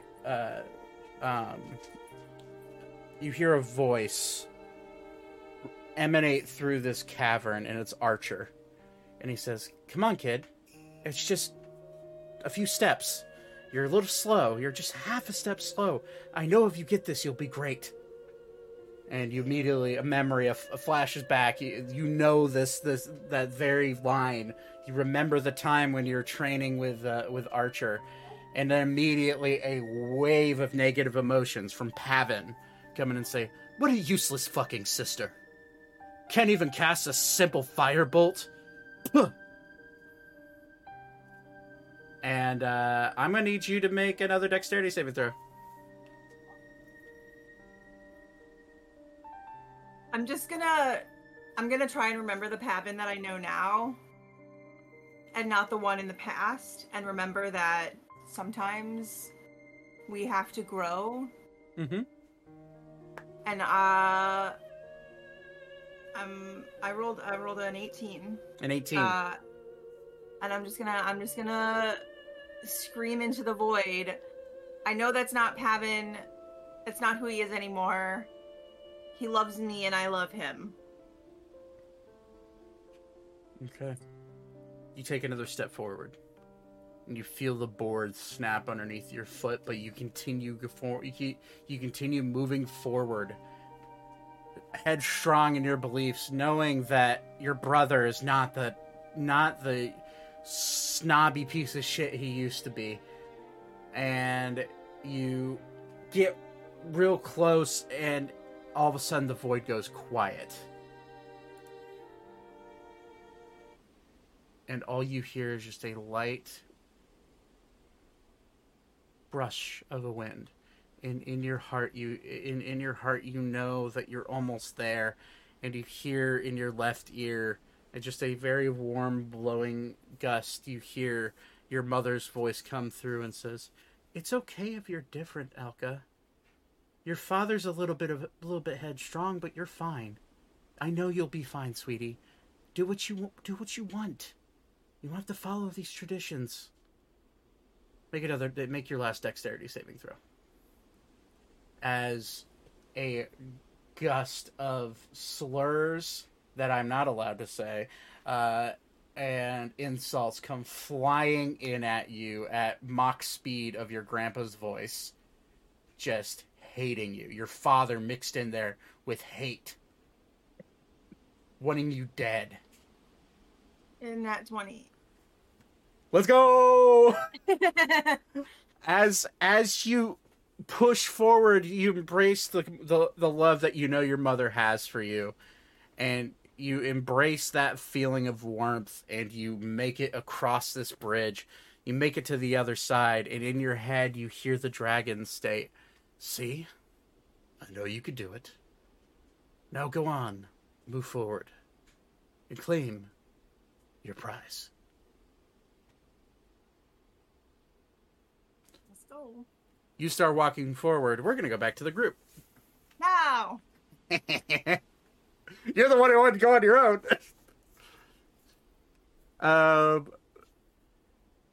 Everybody, you're kind of sitting around trying to figure out where the hell Elka is. Weavra, passive perception, very high. You hear skittering of unnatural speed. It's almost like bugs moving, and you can't understand what it is. There is something around us. But it's eerily similar. You felt this before. Make a Sorry, I didn't mean to scare you.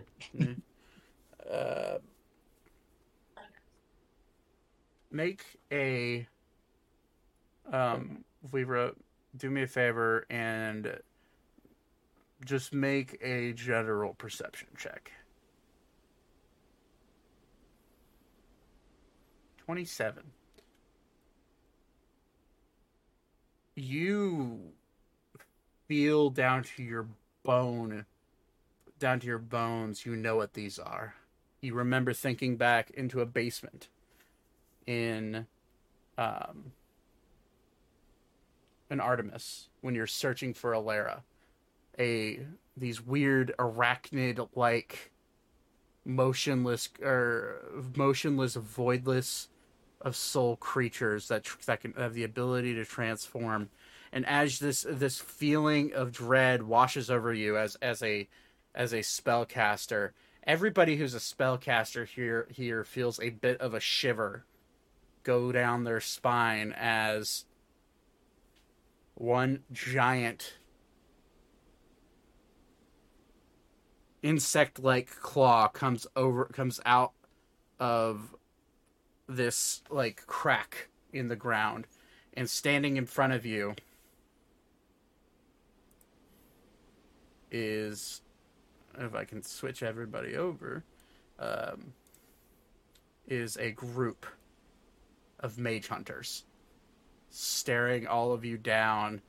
The gem-like frills on their back out in full radar, all of them focused on Zane and on Alara and on Vlivra and on Ornthalis and Celica and Alan, and they are ready to hunt.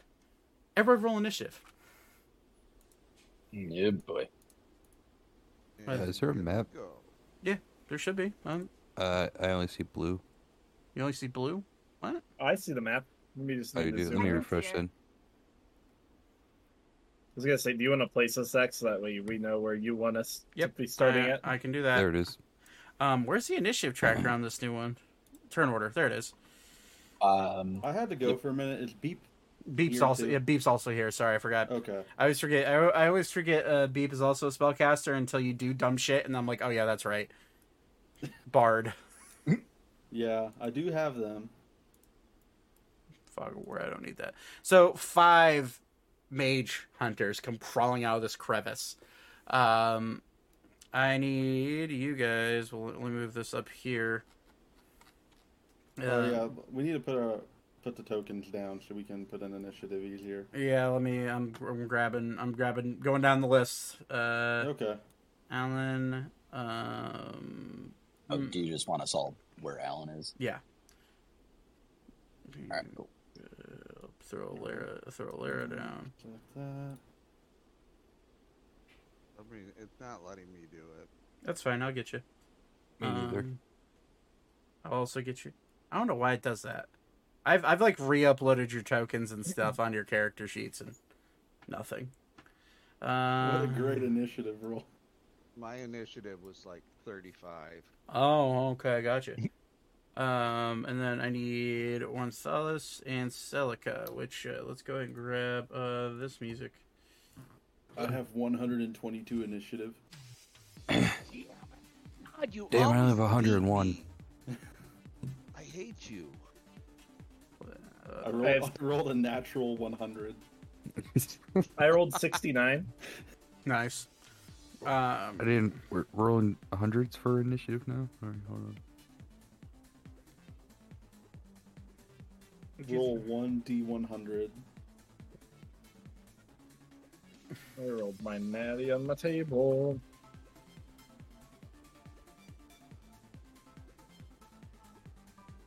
Where are my mage hunters? Where is my character sheet for them? Someone was not ready. You are not prepared. When am I ever ready? Not, when we're playing, never. There we are. Okay. Have you? Okay. So.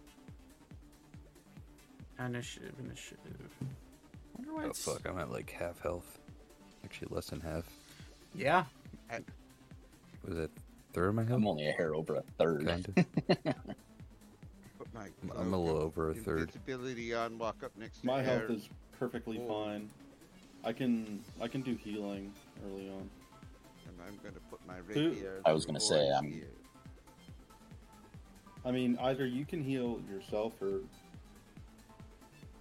Ori, and then I guess it depends on turn order.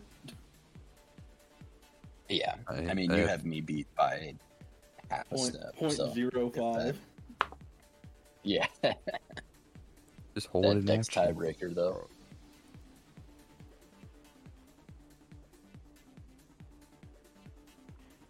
Well. Don't know why I didn't save their names. I'm using those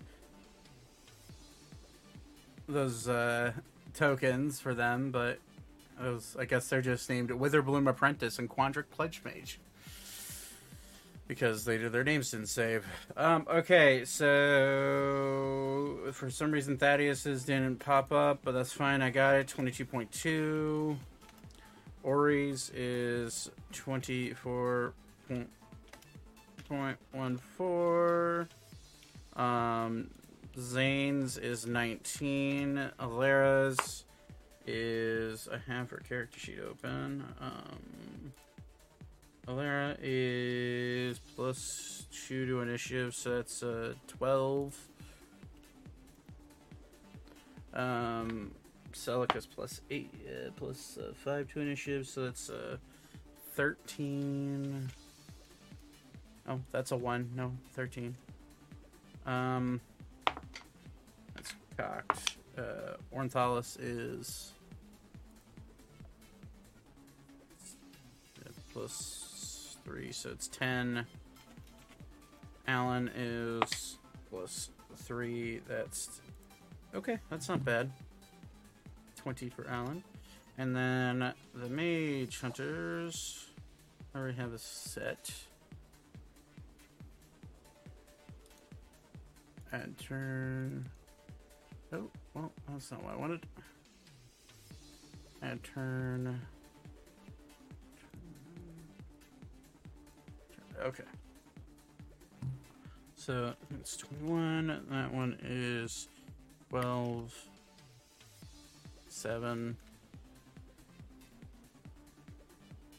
26. And 17. Okay. Bob. Alright. Top of the initiative. This one in the back with a move speed of... What is their move speed? Holy shit, that's massive. Measure. Right. It's going to...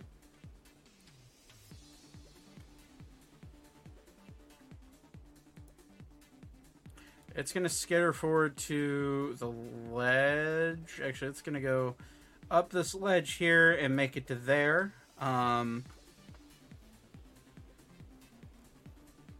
That is going to be the end of its turn. Ori, your turn. How tall is this ledge? Right here. Like 40 feet high. Okay.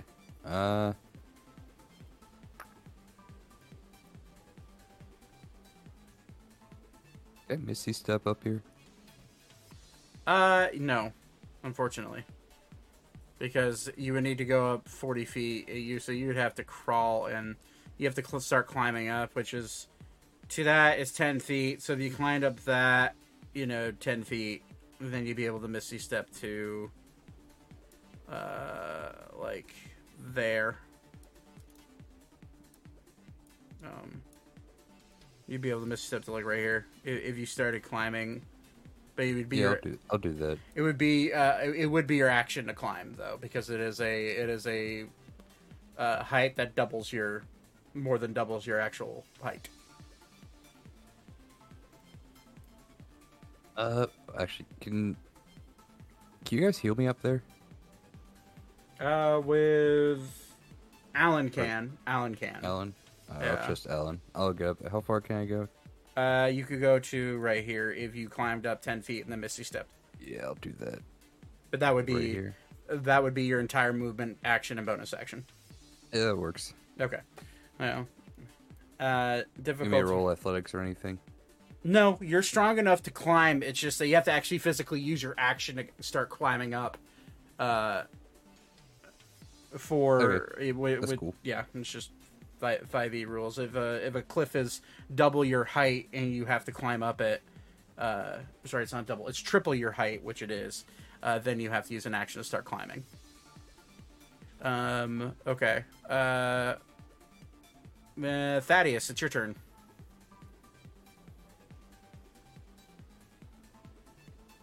You're muted, buddy. What's my distance to? I don't know what I just did. Damn it! You are 90 feet across. Well, that's a rock right there. So, 45, 35, 55. So you're 90 feet away. What about this one right here? Well, it's behind a rock. So this one actually has half cover. But you're 75 feet from that. But you can just see the top of its head peeking over the rock. Alright. I'm going to move up to here. What is going on? I don't know why I can't do it. Click the little... You're measuring. Click the little arrow button top left of your UI. That little left menu. There you go. Okay. Alright. So that's your movement. That's my movement. I am stealth because I said earlier that I was wearing my cloak. You are wearing your cloak. I will allow that. And I am going to attack this one right here. Which one? Sorry. Hold left click on it. Okay. Alright, yeah, that one's out in the open. Okay. It's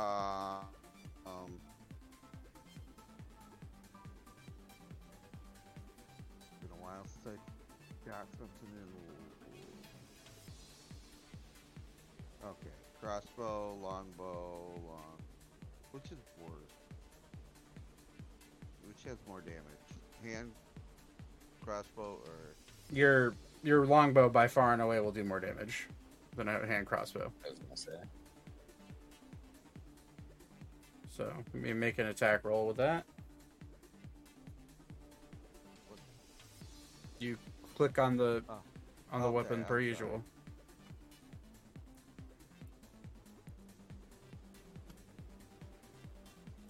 That's a 20 to hit. That does hit it. So roll for damage. Which all you have to do is click on the. Yeah, there you go. So these are Since you are hidden, you do get sneak attack. Since you are, which you would have rolled with advantage. Right. So if you want to roll another time, so you get that nat 20, you can.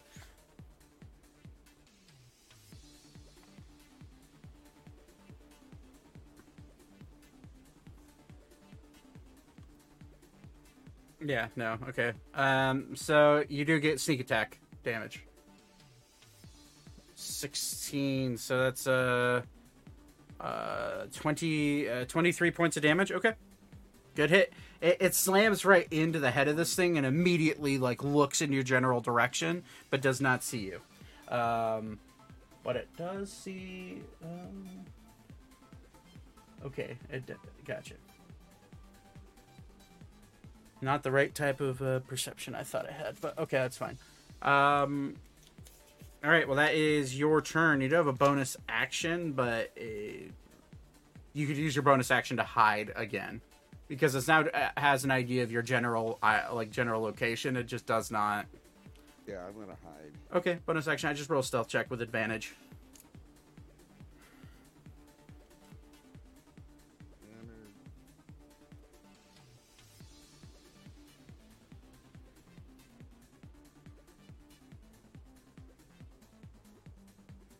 $24. 24. Yeah, you're good. All right, that is your turn. It is now the injured Mage Hunter's turn. It's going to, which by the way, this one would have, well, it would have dashed, but it's fine. It didn't dash.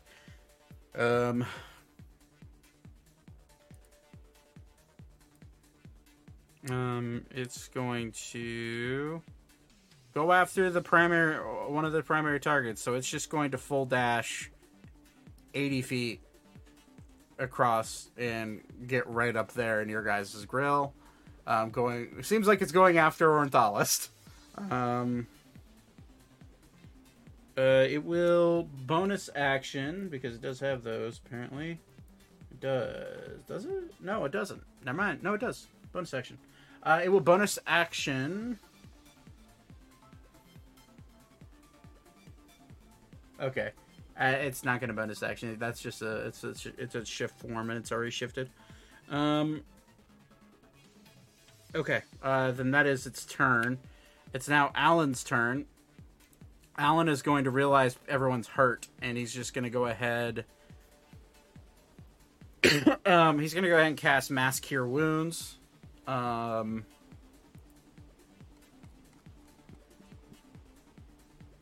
he is. Come on, Alan. I need dice rolls, buddy. Where are they?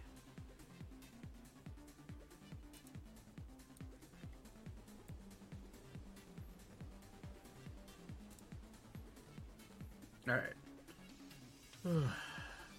That's a 5 spell. He'll go ahead and cast it at 5th level. So, Weaver, you get 25 points of healing.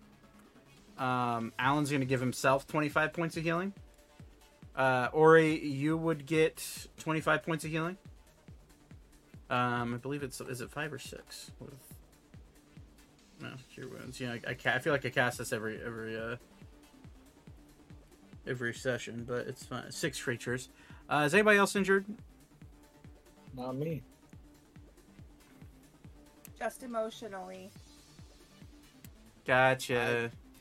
Downstairs, I don't believe I am. Okay. And Alera's fine. Okay, so he's just gonna dump one more into himself, and then one more into another one of you. So you got each Weaver and Ori get another 25. There we go.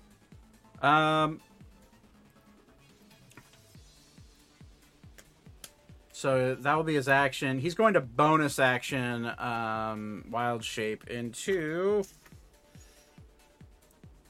we'll grab Alan and drag him up here just for now. And we will replace him with a big swirling piece of fire. Because he can do that. And he's going to use his movement to go 35 feet because of fire elemental, and actually we'll only go 30 feet and go there, just to be on the other side of it. And that will be Alan's turn. Zane, what do you want to do? I'm just going to step off to the side down here a little bit and blap blap. You shoot him? Close bastard. Yep. All right, roll for an attack. You are proficient with firearms, so 19. 19 to hit does hit. I'm just gonna roll the other attacks. I'm gonna shoot twice, so 10 would miss. 10. Okay, so I'll just roll this one then. Let's see what the dice says here. 1d4 plus 3.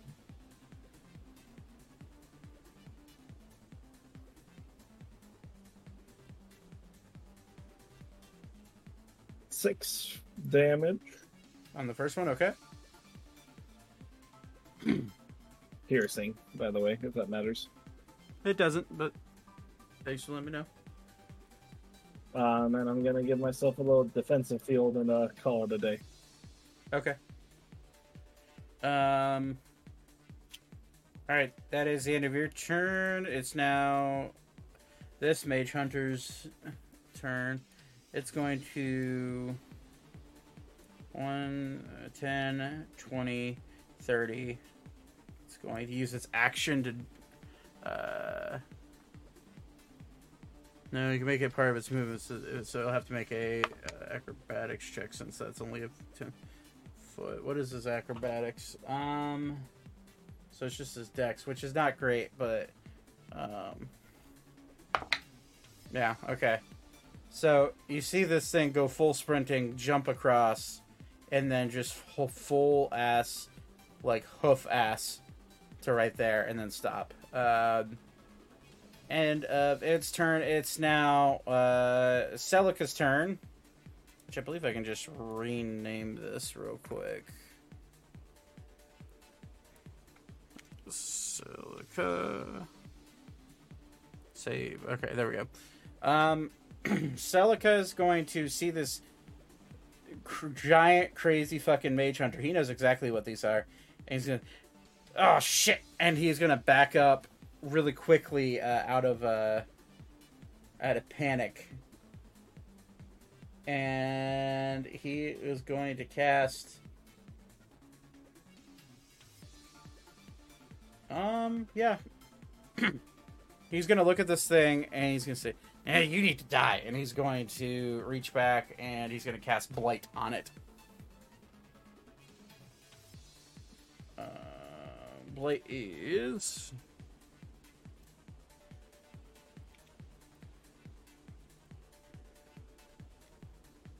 Okay, 88.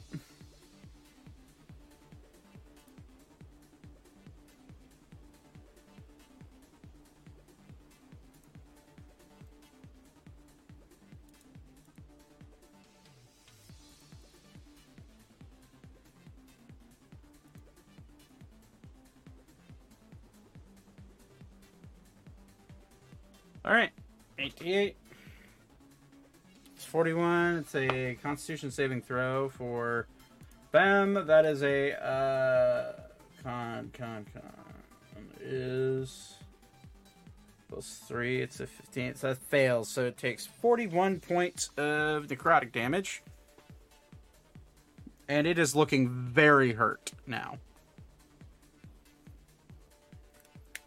Celica's then going to back up behind Ornthalis. And that will be his turn. It is now that mage hunter's turn. It's going to spider climb over this rock, jump down, and full sprint, which will get him right to the other side of Alan. And that will be its turn. It is now Alara's turn. Alara's going to see this one in particular getting really hurt, and she's going to...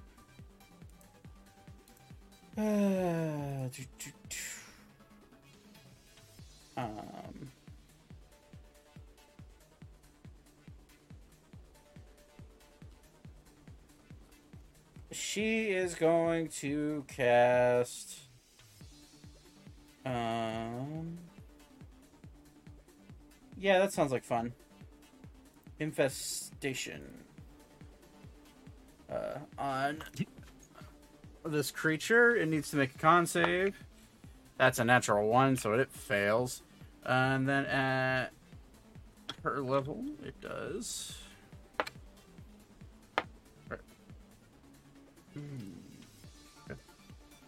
That's 2d6.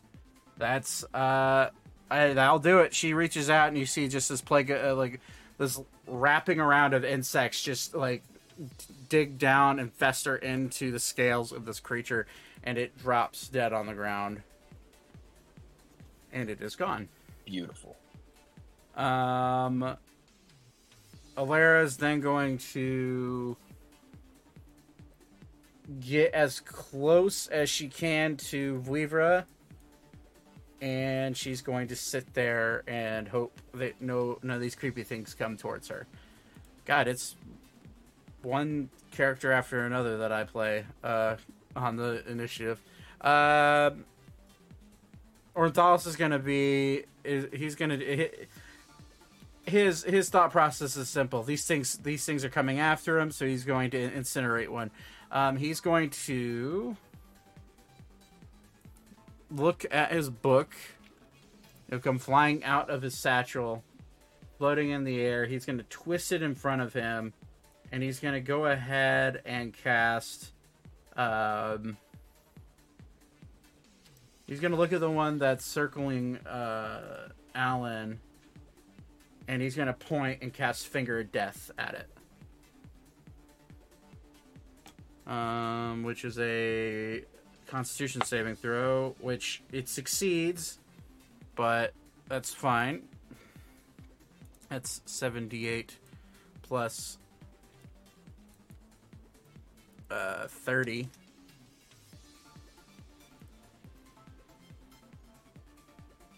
That's 55 points of necrotic damage, and that one's really hurt all of a sudden. That's the end of Ornithalis' turn. He is going to back up. Actually, he's going to back up a little bit closer to you. Beep, it's your turn. Finally, out of back-to-back bullshit from me. All right.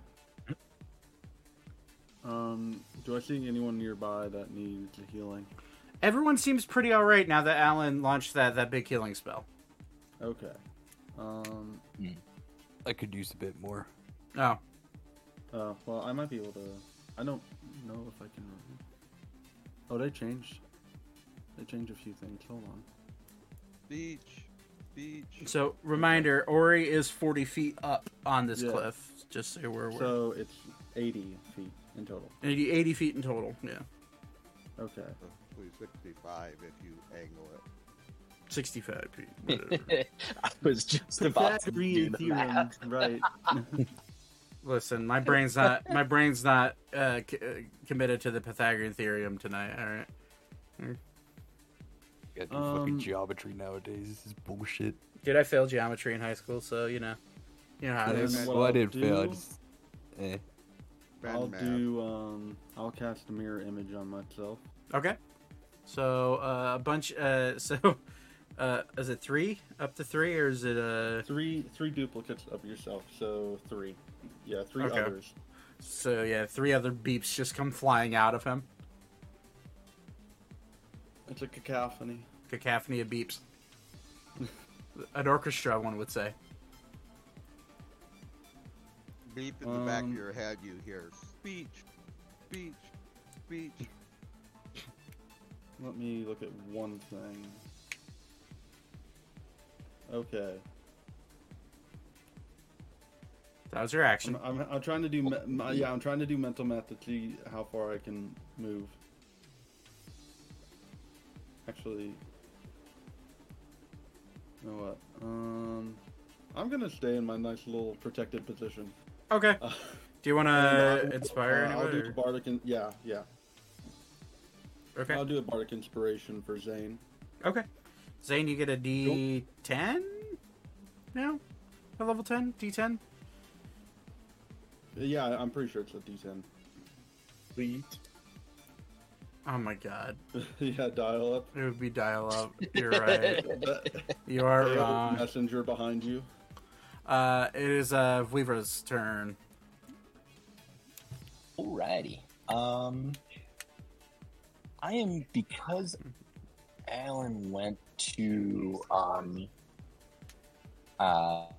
fire elemental. I'm gonna kind of assume that I'm at least reasonably okay with putting fire by him. So I will go ahead and just do 5, 10, 15, 20, 25, 30, 35, 40, 45. Is that actually right? Oh, that didn't draw any at all, did it? You're 30. Oh, because it's trying to draw straight lines. Yeah. Yeah, I'm trying to... Hang on, let me delete those stupid lines and then actually... we're just going to freehand. I'm going to go ahead and cast a good old-fashioned... oh, it's not on the spells page. That would be why I can't see it. Good old-fashioned, wall of fire. Okay. And it's going to be facing outwards, I assume? Oh, yeah. 100%. Okay. Alright. It's dex save. That's a natural 2. So, yeah, it fails. And Alan is Okay, unaffected so by it's- the fire. So 6. Well, he's also not in it. In I it, put yeah. it right in front of him. Yeah, 16. So it's oof. It's looking almost dead. Talking like pennies here.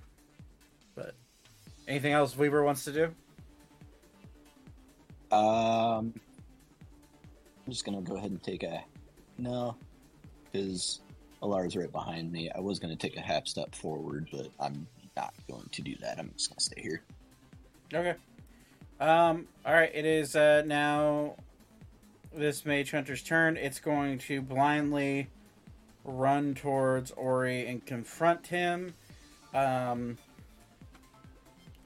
that will be its turn. It is now this Mage Hunter's turn. It is also going to run forward 80 feet. And that will also be its turn because they don't have bonus actions that are meaningful. Ori. What's that red line for? That's the wall of fire. My wall of fire. I'm gonna swing my The axe. bad news is the...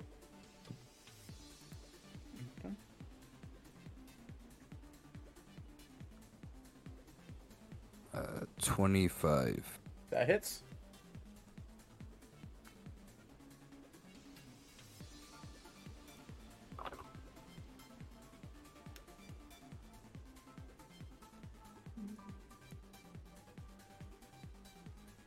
Uh, 40 damage.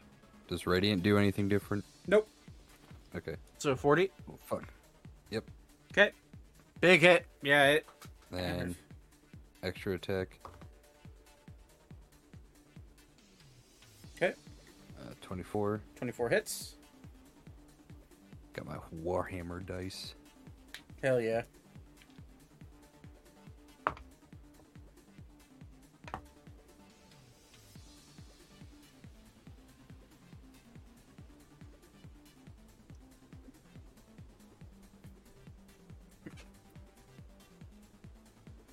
Uh, 40 again. 40 again. It is still up. Alright. And glaive swing. All right.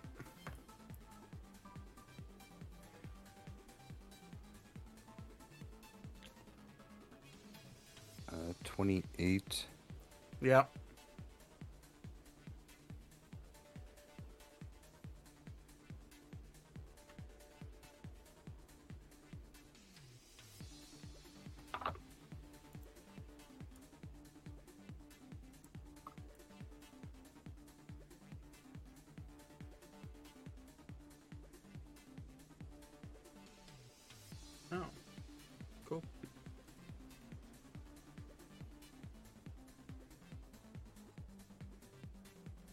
36. Yeah, it just crumples on your glaive hit and falls at your feet, and actually flops down enough to where it's starting to like halfway falls down this cliff, but it is gone. I kick it down as I walk by. Sure, I'll allow a little tap as a free action. 30. All right, and that'll be it. Okay. Thaddeus, it's your turn. You can see through this opaque wall of flames. It's hot, but you're not getting burned by it. Okay. This one. Right. Why is it doing? Ah.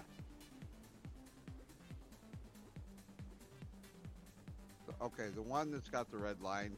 If I move over here, Mm-hmm. can I get a sneak attack on that? Yes, because it is engaged with Alan. So, and you are invisible currently. You are not. You're not a spellcaster. So yeah, it has no idea where you are. Okay. Well, I don't know why I did that with it. Re-rolling.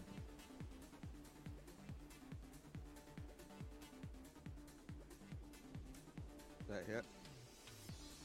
The first, 17 hits. 13 does not, but 17 hits and 24 rapier damage. No, that's the damage. That's Oh, that's the hit. reroll. Oh, gotcha. Yeah. 24. Yeah, it hits. Yeah, that's fine. Well, you were rolling with advantage anyways because you're sneak attacking. So I'll take the first one. So yeah, 17 hits. And then sneak attack. and then sneak attack.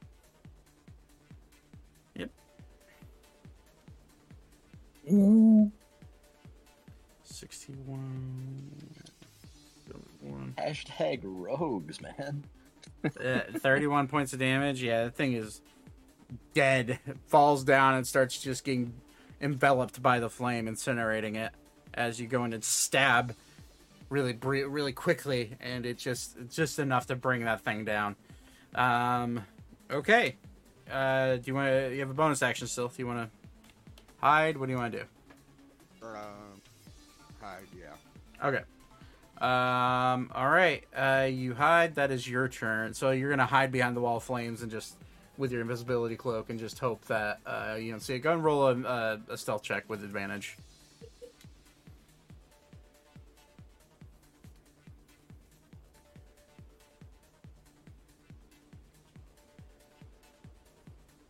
I'll take the first one.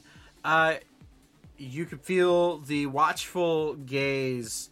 Even though you don't see any discernible eyes from this one, it is staring right at you. Was it 25? You're not rolling... Oh, wait, yeah, sorry. Cloak of Invisibility. Yeah, 25. Yeah, you're good. You told me to roll with advantage. I'm sorry. I'm used to you double rolling. I apologize. Okay. I'm sober. Fair. Okay, it's Alan's turn. Alan is going to see this one, and he's got 35 feet, which will bring him to right here. And then he's going to, you're going to see, which you see him just roll through your wall of flame, no problem. And he's going to, he's actually going to dash because he doesn't have the ability to like chuck fire or anything. He's just going to get up in this thing's face. That's Alan's turn. Zane, it's your turn.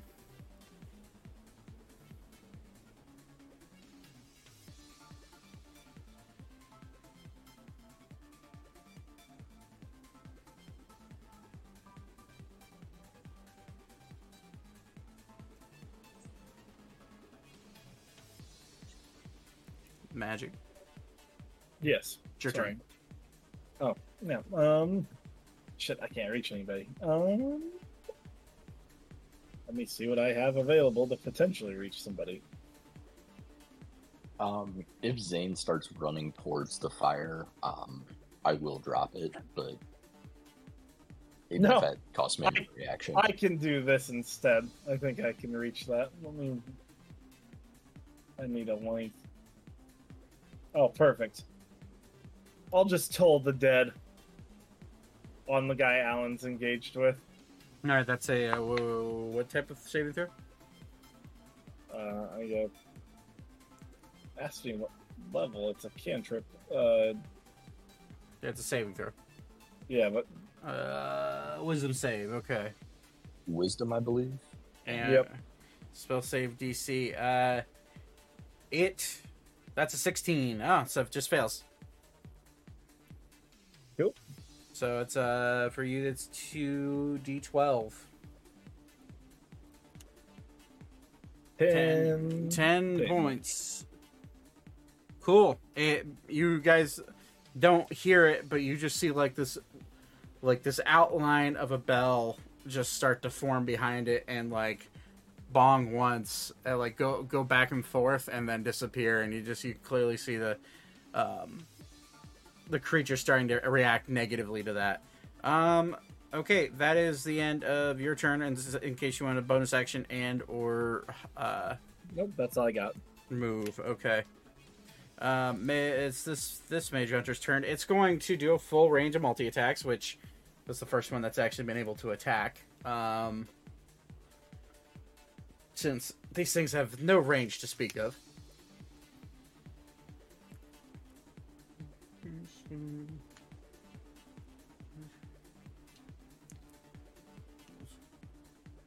Alright, cool. So it is going to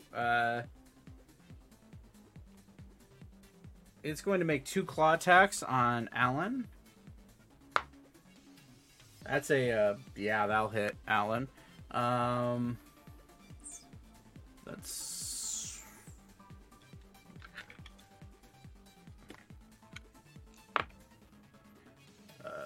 okay. That's 4. That's 20 points of slashing damage on that one. And then 19 points of slashing damage on the second hit.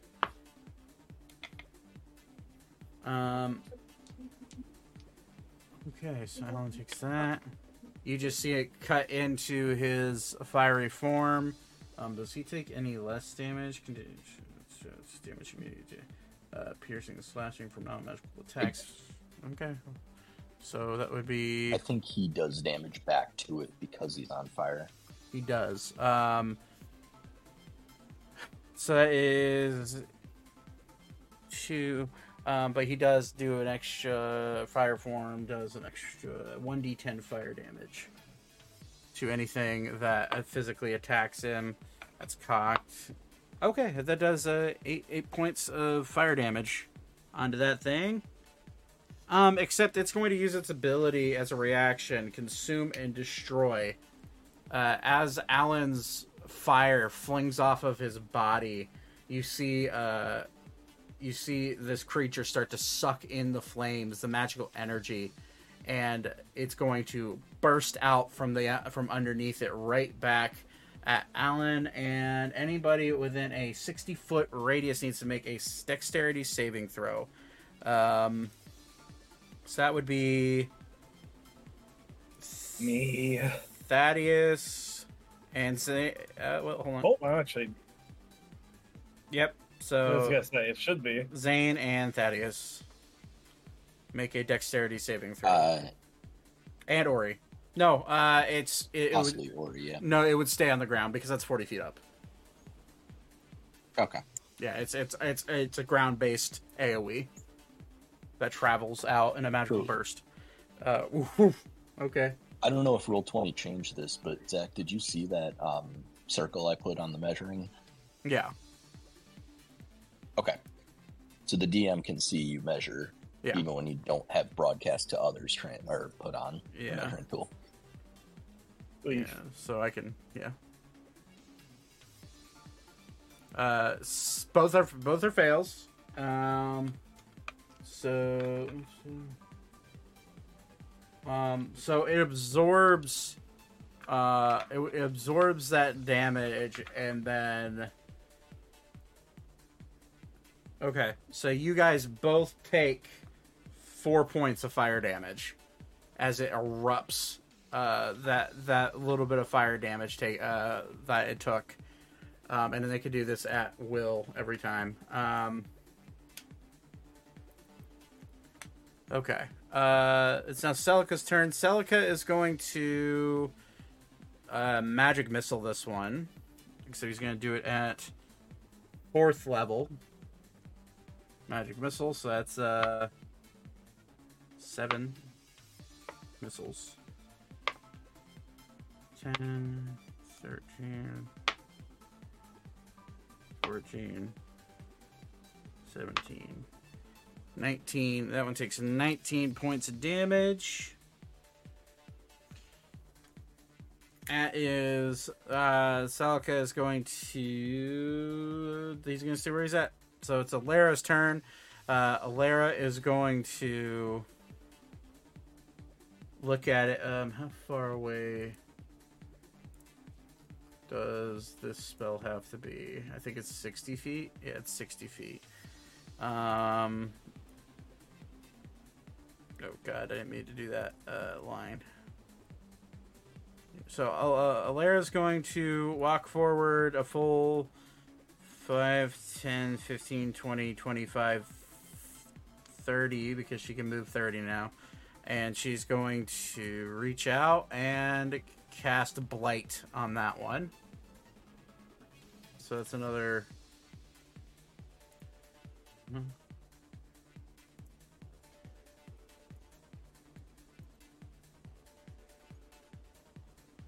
It needs to make a con save, which it fails because these things are not very constitutionally dense.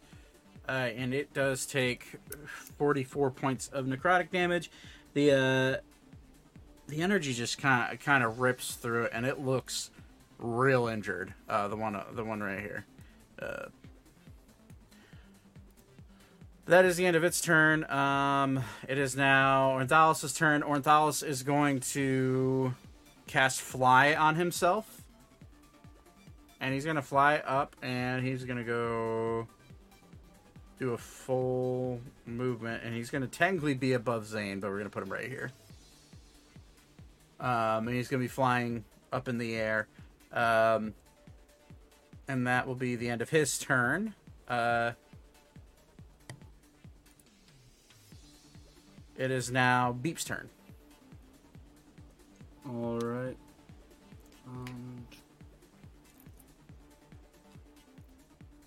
Let's see how far I can go.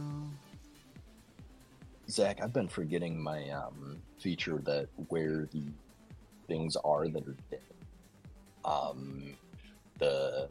Hang on, let me actually click on the feature. Mm-hmm.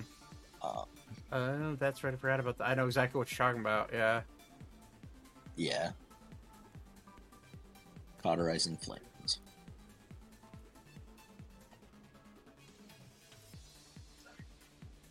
All right. And how far can I go? Oh shit, that might... Okay, I know where they died at, so... We'll just grab a little... So they died right here. Right here. And right here. So... Not quite in range. Okay, can I cast Shatter on the fire elemental? That's Alan. Oh, that's Alan. Lord. Okay, never mind. Do it. Do it. Oh, actually, none of those would have lit because I was more than 30 feet away from them. Well, Never mind. then I don't really think there's anything I can do. Does anyone need healing? Doesn't look like it. Everyone's kind of... Okay. I'm good. I'm scratched, but fine. You can Then do it if I- you want to do something. I mean, what I could do, actually, hold on. I forgot. I have this. I'll do Psychic Lance on the Mage Hunter. Which one? The one by Alan. Okay. All right. Well, what is that? What does that roll? Is that a intelligence save or a wisdom save? I'll play it. It is a Intelligence save. Oh, this should go great for them. That's a natural one. Cool. Alright. So, roll 8d. 24. Alan in his elemental form, and anybody watching that one just see it crumple. Its head, you see its head start to like bulge and bubble and just kind of pop and fall down because that was enough to kill it. By the way, that was a perfectly average roll. Yeah, I know. It's kind of crazy. I saw that. Okay, anything else Beep wants to do? I'll do, could I reach a bardic inspiration up to Ori? That's a bar. I know. Yeah, I know I would say probably not. then probably no. Okay. Vivra. Wall flame's still up. This one's dead, which it'll bring it downwards. The only thing left is up here. You see Ornthal starting to fly up, and he's kind of like pointing at it. Yep. There's not really anything I can do. I'll go ahead and drop the wall of fire, which I don't think I can anymore because you drew it. You redrew it. Yeah, I'll get rid of it. Thank you.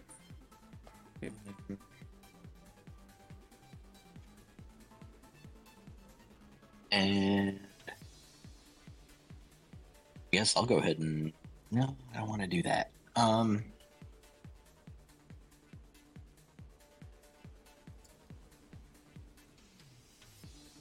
I'm going to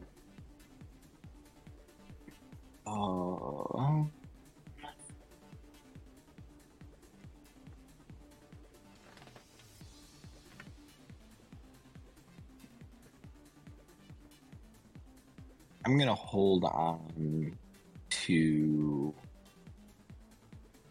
I'm gonna hold my action to polymorph the Mage Hunter if it gets past Ori or survives the round, basically. Okay, so polymorph survives the round. Gotcha. I can do that. If it's down on our level, if it gets near the rest of our casters, basically. Okay, sounds good. Well then, top of the initiative, it is this one. It's going to wander up, and it's going to try to stick Ori with its tail. It's going to stick you, and then it's going to attempt to grapple you. So that's a natural 20 on the tail, which is 1,000 points. not that awful, but it is doubled. So incoming. Silvery barbs.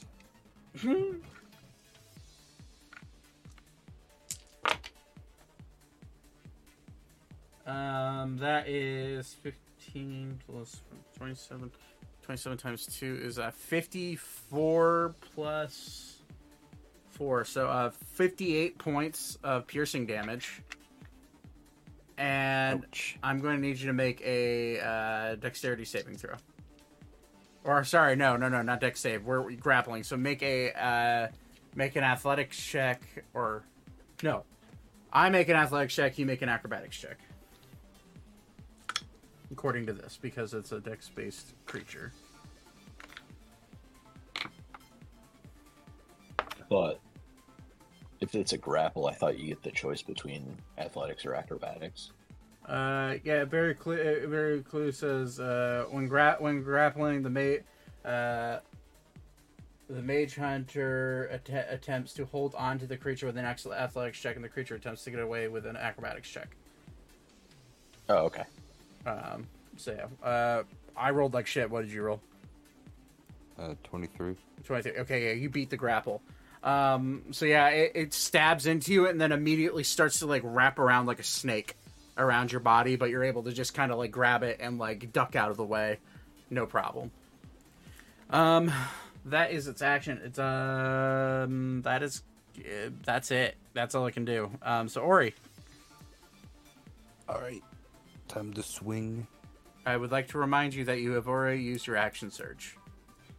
Yeah, I know. All right, just making sure, because you went through combat prior. Oh, so out of superiority die. Okay.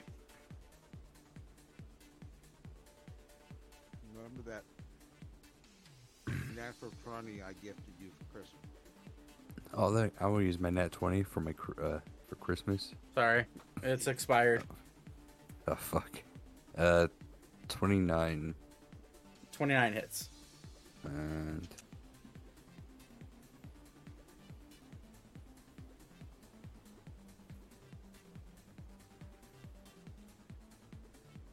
41 41. Okay. damage. Then extra attack. Cocked.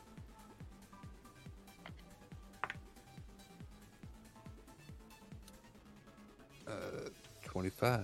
25 hits.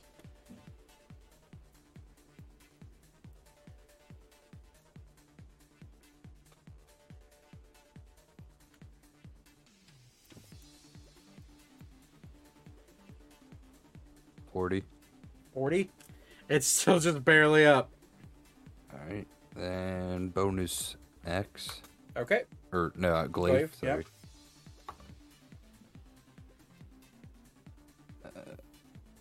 It's a 19, so it's a crit.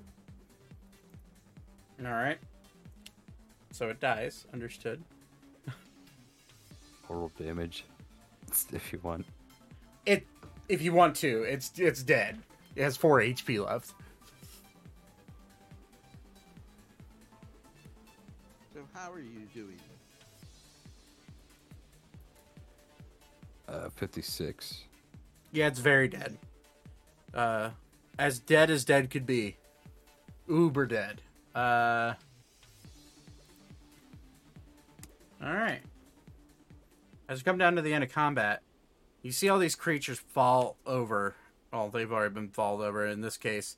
Ori, I guess, how would you have killed this creature as it was sticking you with its tail and doing a lot of damage to you? I'm going to stab my glaive into it and then punch it in the face a lot. Okay. As you go to punch it in the face, you notice it's not actual thing. It's not a animal. It's not a creature.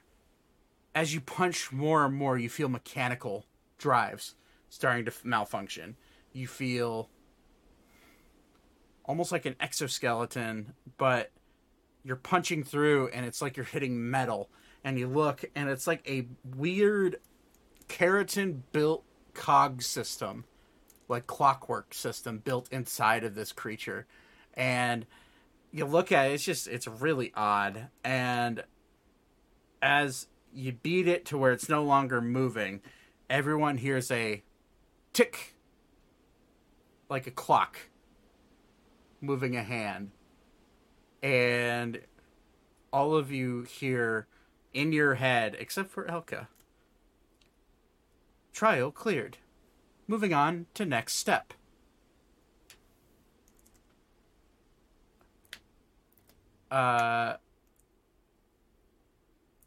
As you hear that, Elka.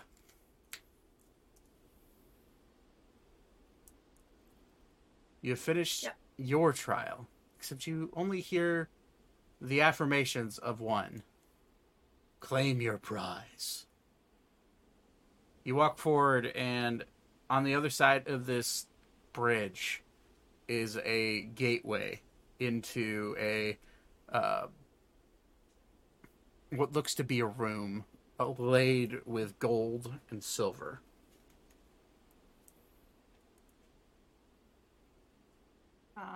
I'll walk towards it, and then also asking, I guess, to know what in particular, and be like, I'm looking for the Cordeorum, not a pile of treasure. Though the pile of treasure is nice. And then I guess I'll like... You hear nothing. I'm gonna stand at like the threshold, I guess. Okay. It's... And like... It's bright. Go ahead. It's shiny. Okay. That's it. Is there anything else like outside that would like that I would see? Make a perception check.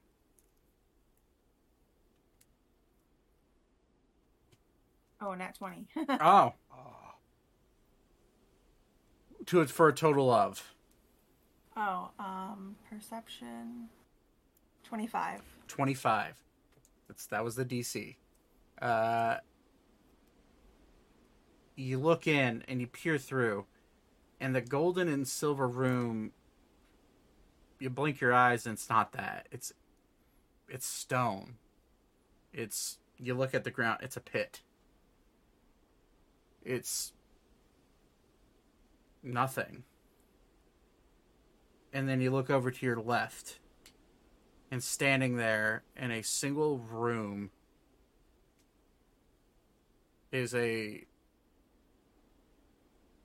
stone pillar with a single treasure chest standing on top of it. Standing at the base of this treasure chest is what looks to be a small part of a blade resting next to the treasure chest. I don't know what that is. I will walk over warily, like cautiously, considering, the last thing that I just did. And I'm gonna pull out one of my rapiers and kind of like touch the chest and the blade piece to just make sure that they're real. Okay. Yeah, you feel them. It's very clearly wood you're stabbing into. It's a blade. You hear it. You feel the ting of metal on metal. Oh God, don't do that to me. So I'll grab. I guess I'll like kind of squat down and like look at the blade and pull out the like broken one, the broken sword I have, and kind of see if it matches up. It's as perfect of a match as it could be. As you hold it up, and as you go look, you feel lighter. You feel not alone. But it's not a heavy burden, it's a light burden. And you look around and you see no one, even with a natural 20 the natural 20 perception. It's familiar. It's a weird familiar feeling. It almost feels nice, warm. Something deems you worthy of finding this. And as you go to match the blade, you feel like a magnet starting to pull towards the center part blade. And then the hilt and the tip part of the blade shoot out of your hand and cling on to the center part of the blade and you see the blade start to mend itself. You see the metal heat up briefly and reattach itself. And sitting in front of you is a short sword. One that is adorned with many elvish runes, sorry. A bluish, almost cyan blue colored blade with a intense platinum edge on each side of the blade, The hilt is pure gold, inlaid with all sorts of gems that reflect the blue of the blade. In your mind, you immediately hear, "I have found a new home, it seems. It's about damn time. Probably 1,500 years or so." I'm gonna blink a second and just be like, "Do you have a name?" I did. Would you like You to don't hear it? remember? No, I remember it. But generally, people are allowed to rename their blades if they want. I believe that a blade as old as you probably has seen many battles and deserves to keep the name they have. Unless, of course, you wish to rename yourself. Oh, no, I quite like the one that I had. My name is the Starblade, Calypso. Good to meet you, little Miss Fairy.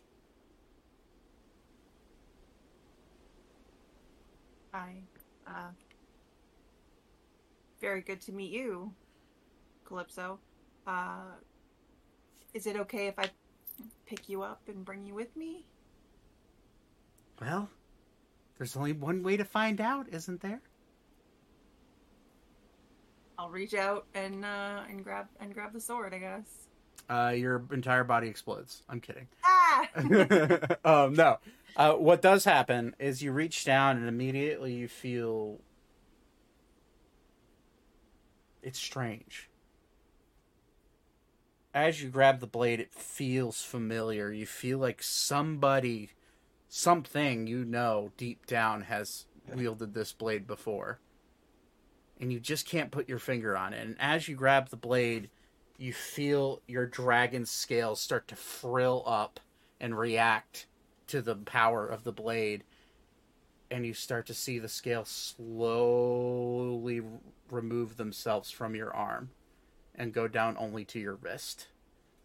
And now there's just barely any scales along your hand, the top of your hand and your wrist. And then she says, "That nasty curse is really eating away at you, wasn't it?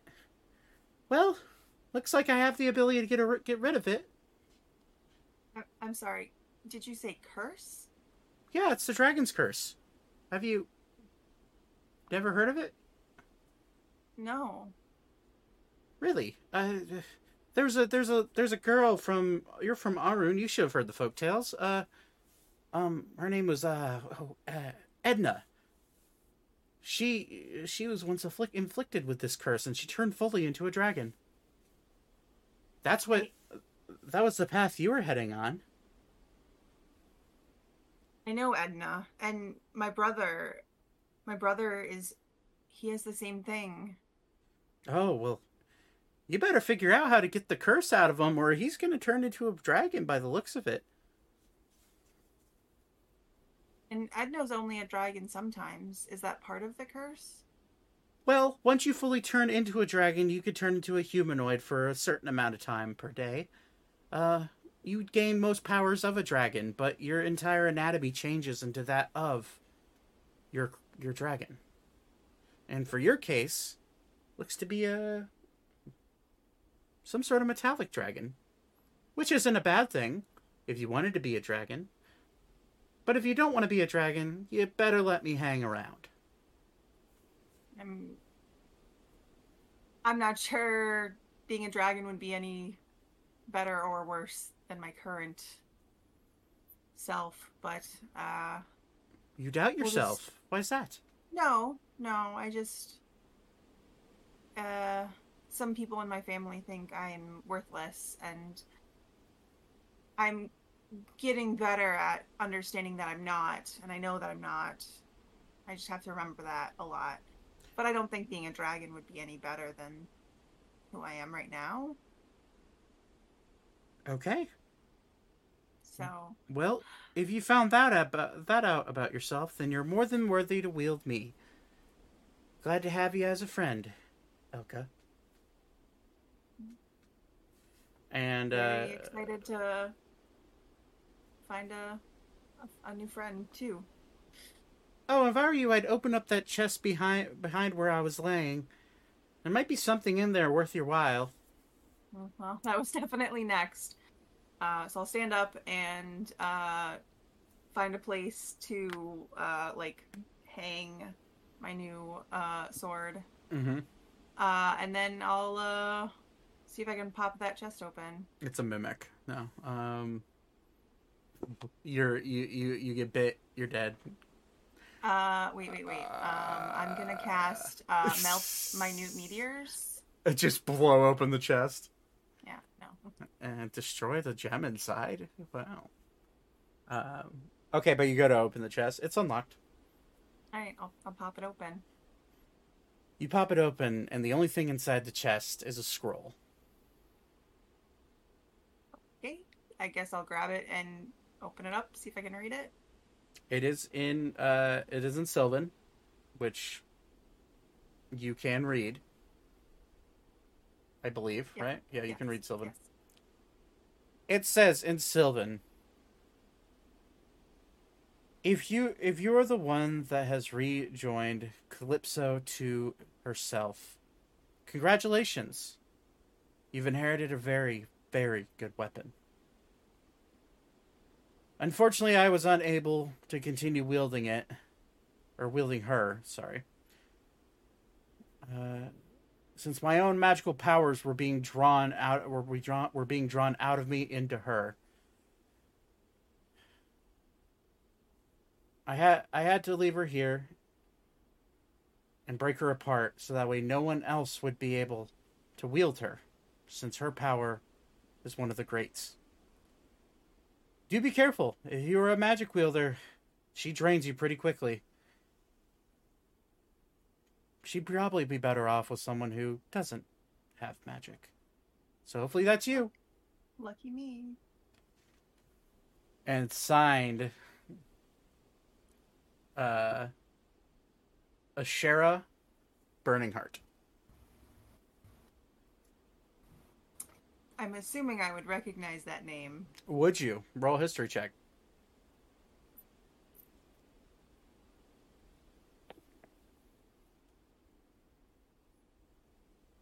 $17. 17. You've heard bits and pieces of a person named Ashera Burning Heart. Ashera Burning Heart is your great, which is 11 greats, so you can write it down, grandfather, who was known as a warrior of the fracture, who was the last wielder of Calypso. The Sword of Stars. As you acquaint yourself, you hear in your head, "There's someone behind you, Elka." I will turn around quickly and draw my new blade, Calypso. You see a cloaked figure, dark hood over their face, and all you hear from underneath that cloak is, "Elka?" We're gonna end right there Come on. because it's late and I have to go out and take care of kitties. Plus, I like being an asshole sometimes and leave you on a cliffhanger. So, anyways, thanks for playing. I'll be right back. Let's get rid of the ambiance.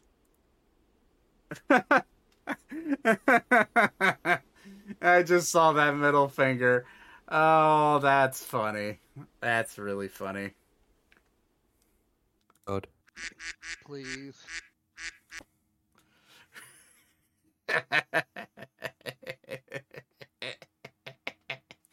Anyways, thank you for watching, everybody. We'll be back live next week, Sunday. I'm struggling to get these fucking Baldur's Gate episodes out. I've been so busy. I'm always busy, but I'm very busy right now. But yeah, thank you for watching. I appreciate every single one of you. I expect to see this out on time tomorrow, and maybe a Baldur's Gate 3 episode out this week, and then I might just do one a week from then on, just because I got off the schedule and I couldn't get back on it. It's the hardest thing in the world, but anyways, I appreciate all of you. We're gonna go ahead and end tonight, and I will see all of you hopefully next week, and keep your eye out for some information about some certain things that could be coming soon. Hopefully that will be out this week, if not next week. But I'll remind you next week if it is not out by this week. I have no direct date for the teaser, but something cool that I've been working on for a very long time. So, anyways, thank you for watching. Have a wonderful night, and I'll see you guys later. Peace out.